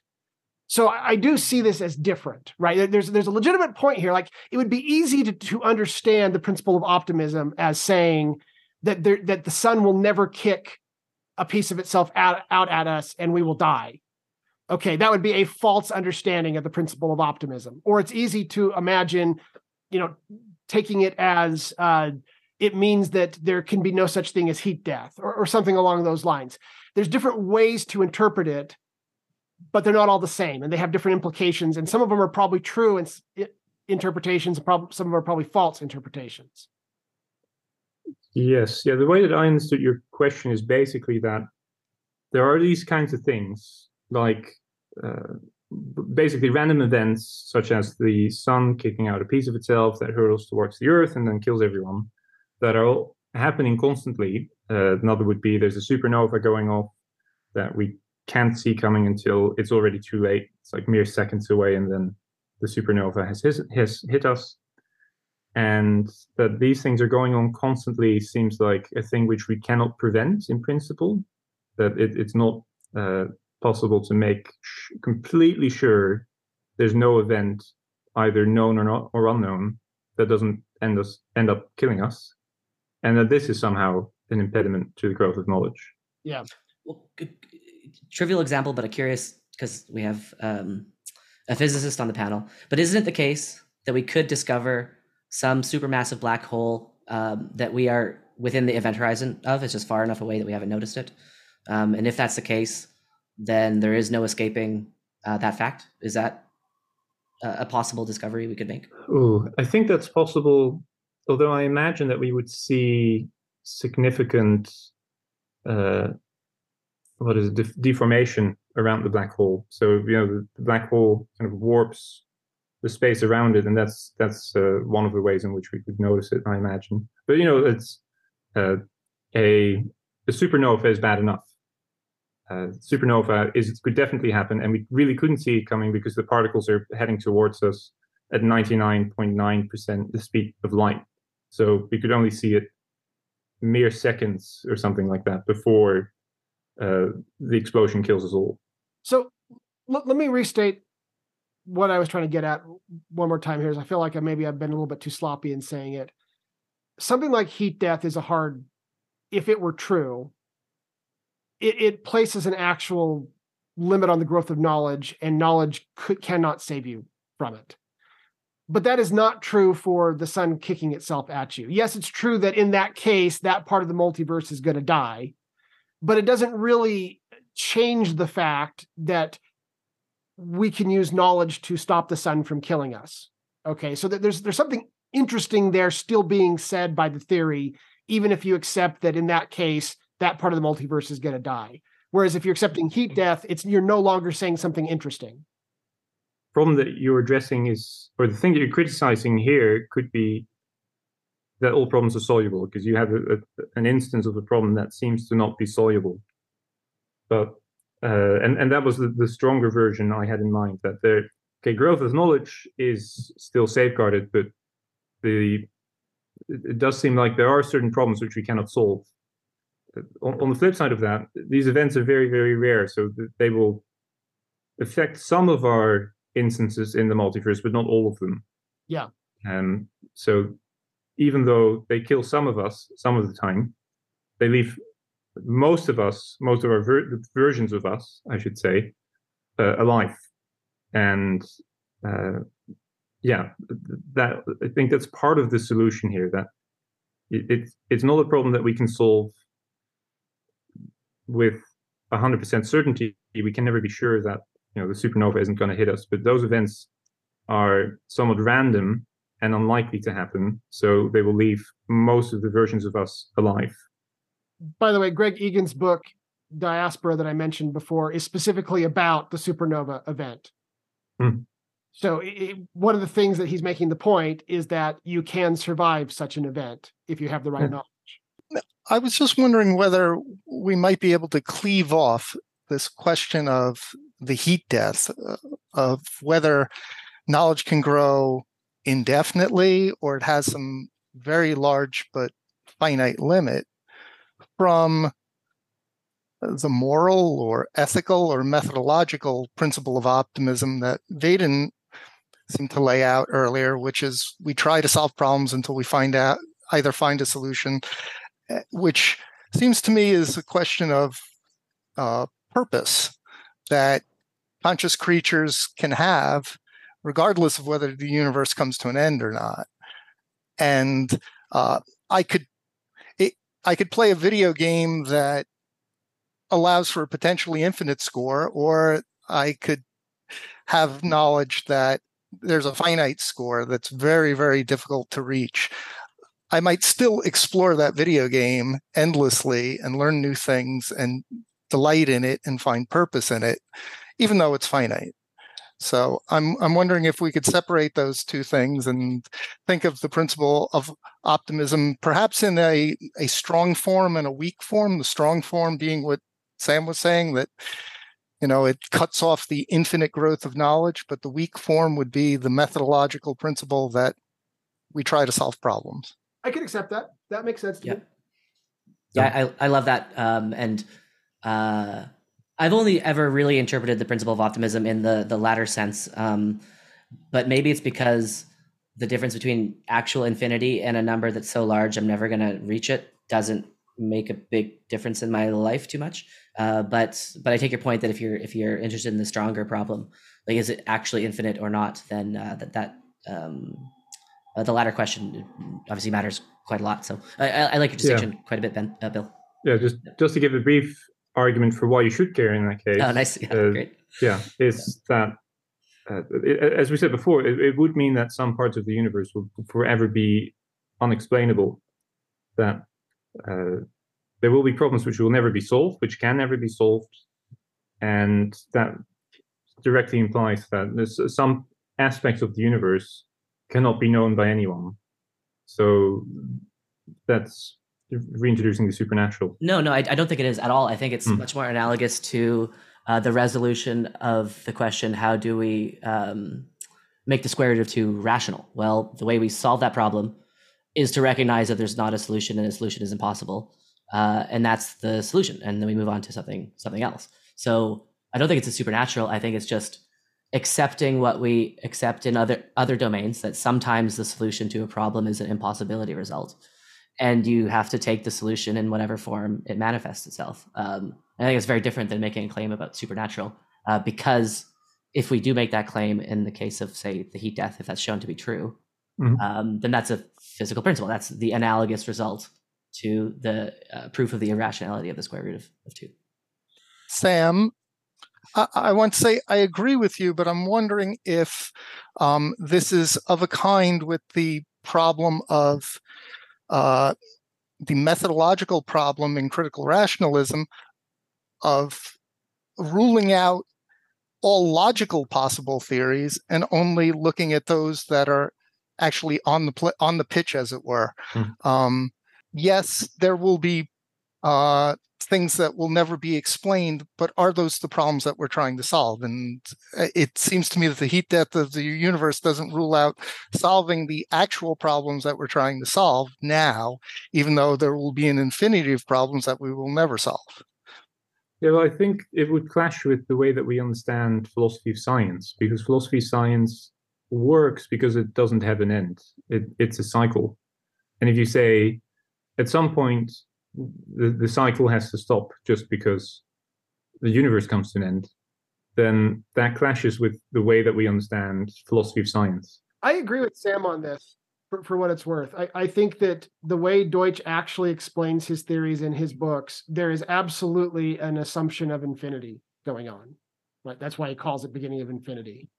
So I think that at least the way he is formulating his philosophies, that there is absolutely the assumption of infinity, and heat death would be counter to that. Yeah, I just wanted to tie back to the speed question, I guess, because to me, it's always very present in whatever he's saying about optimism, is that if we can solve, for instance, if heat death were to happen, this is not something that we can solve, and that will happen no matter what we do.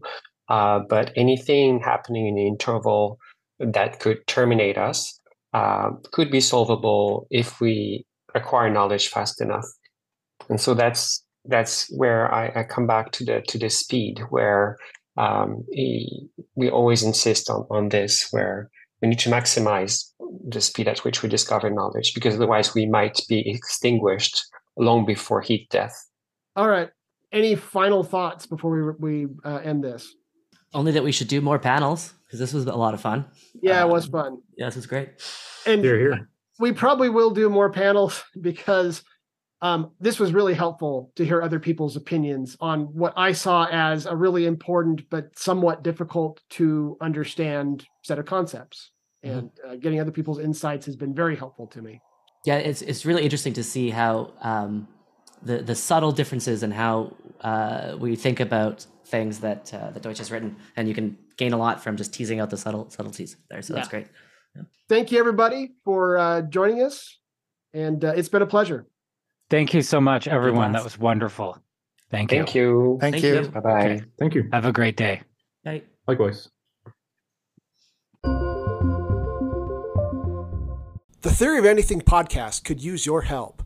We have a small but loyal audience, and we'd like to get the word out about the podcast to others so others can enjoy it as well.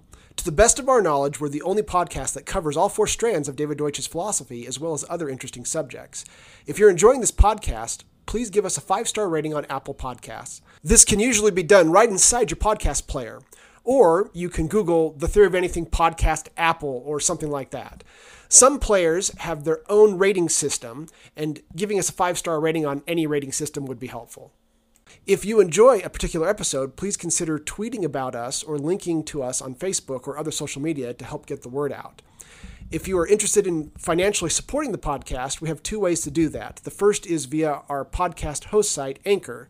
Just go to anchor.fm/4-strands, FOUR-STRANDS. There's a support button available that allows you to do recurring donations. If you want to make a one-time donation, go to our blog, which is 4strands.org.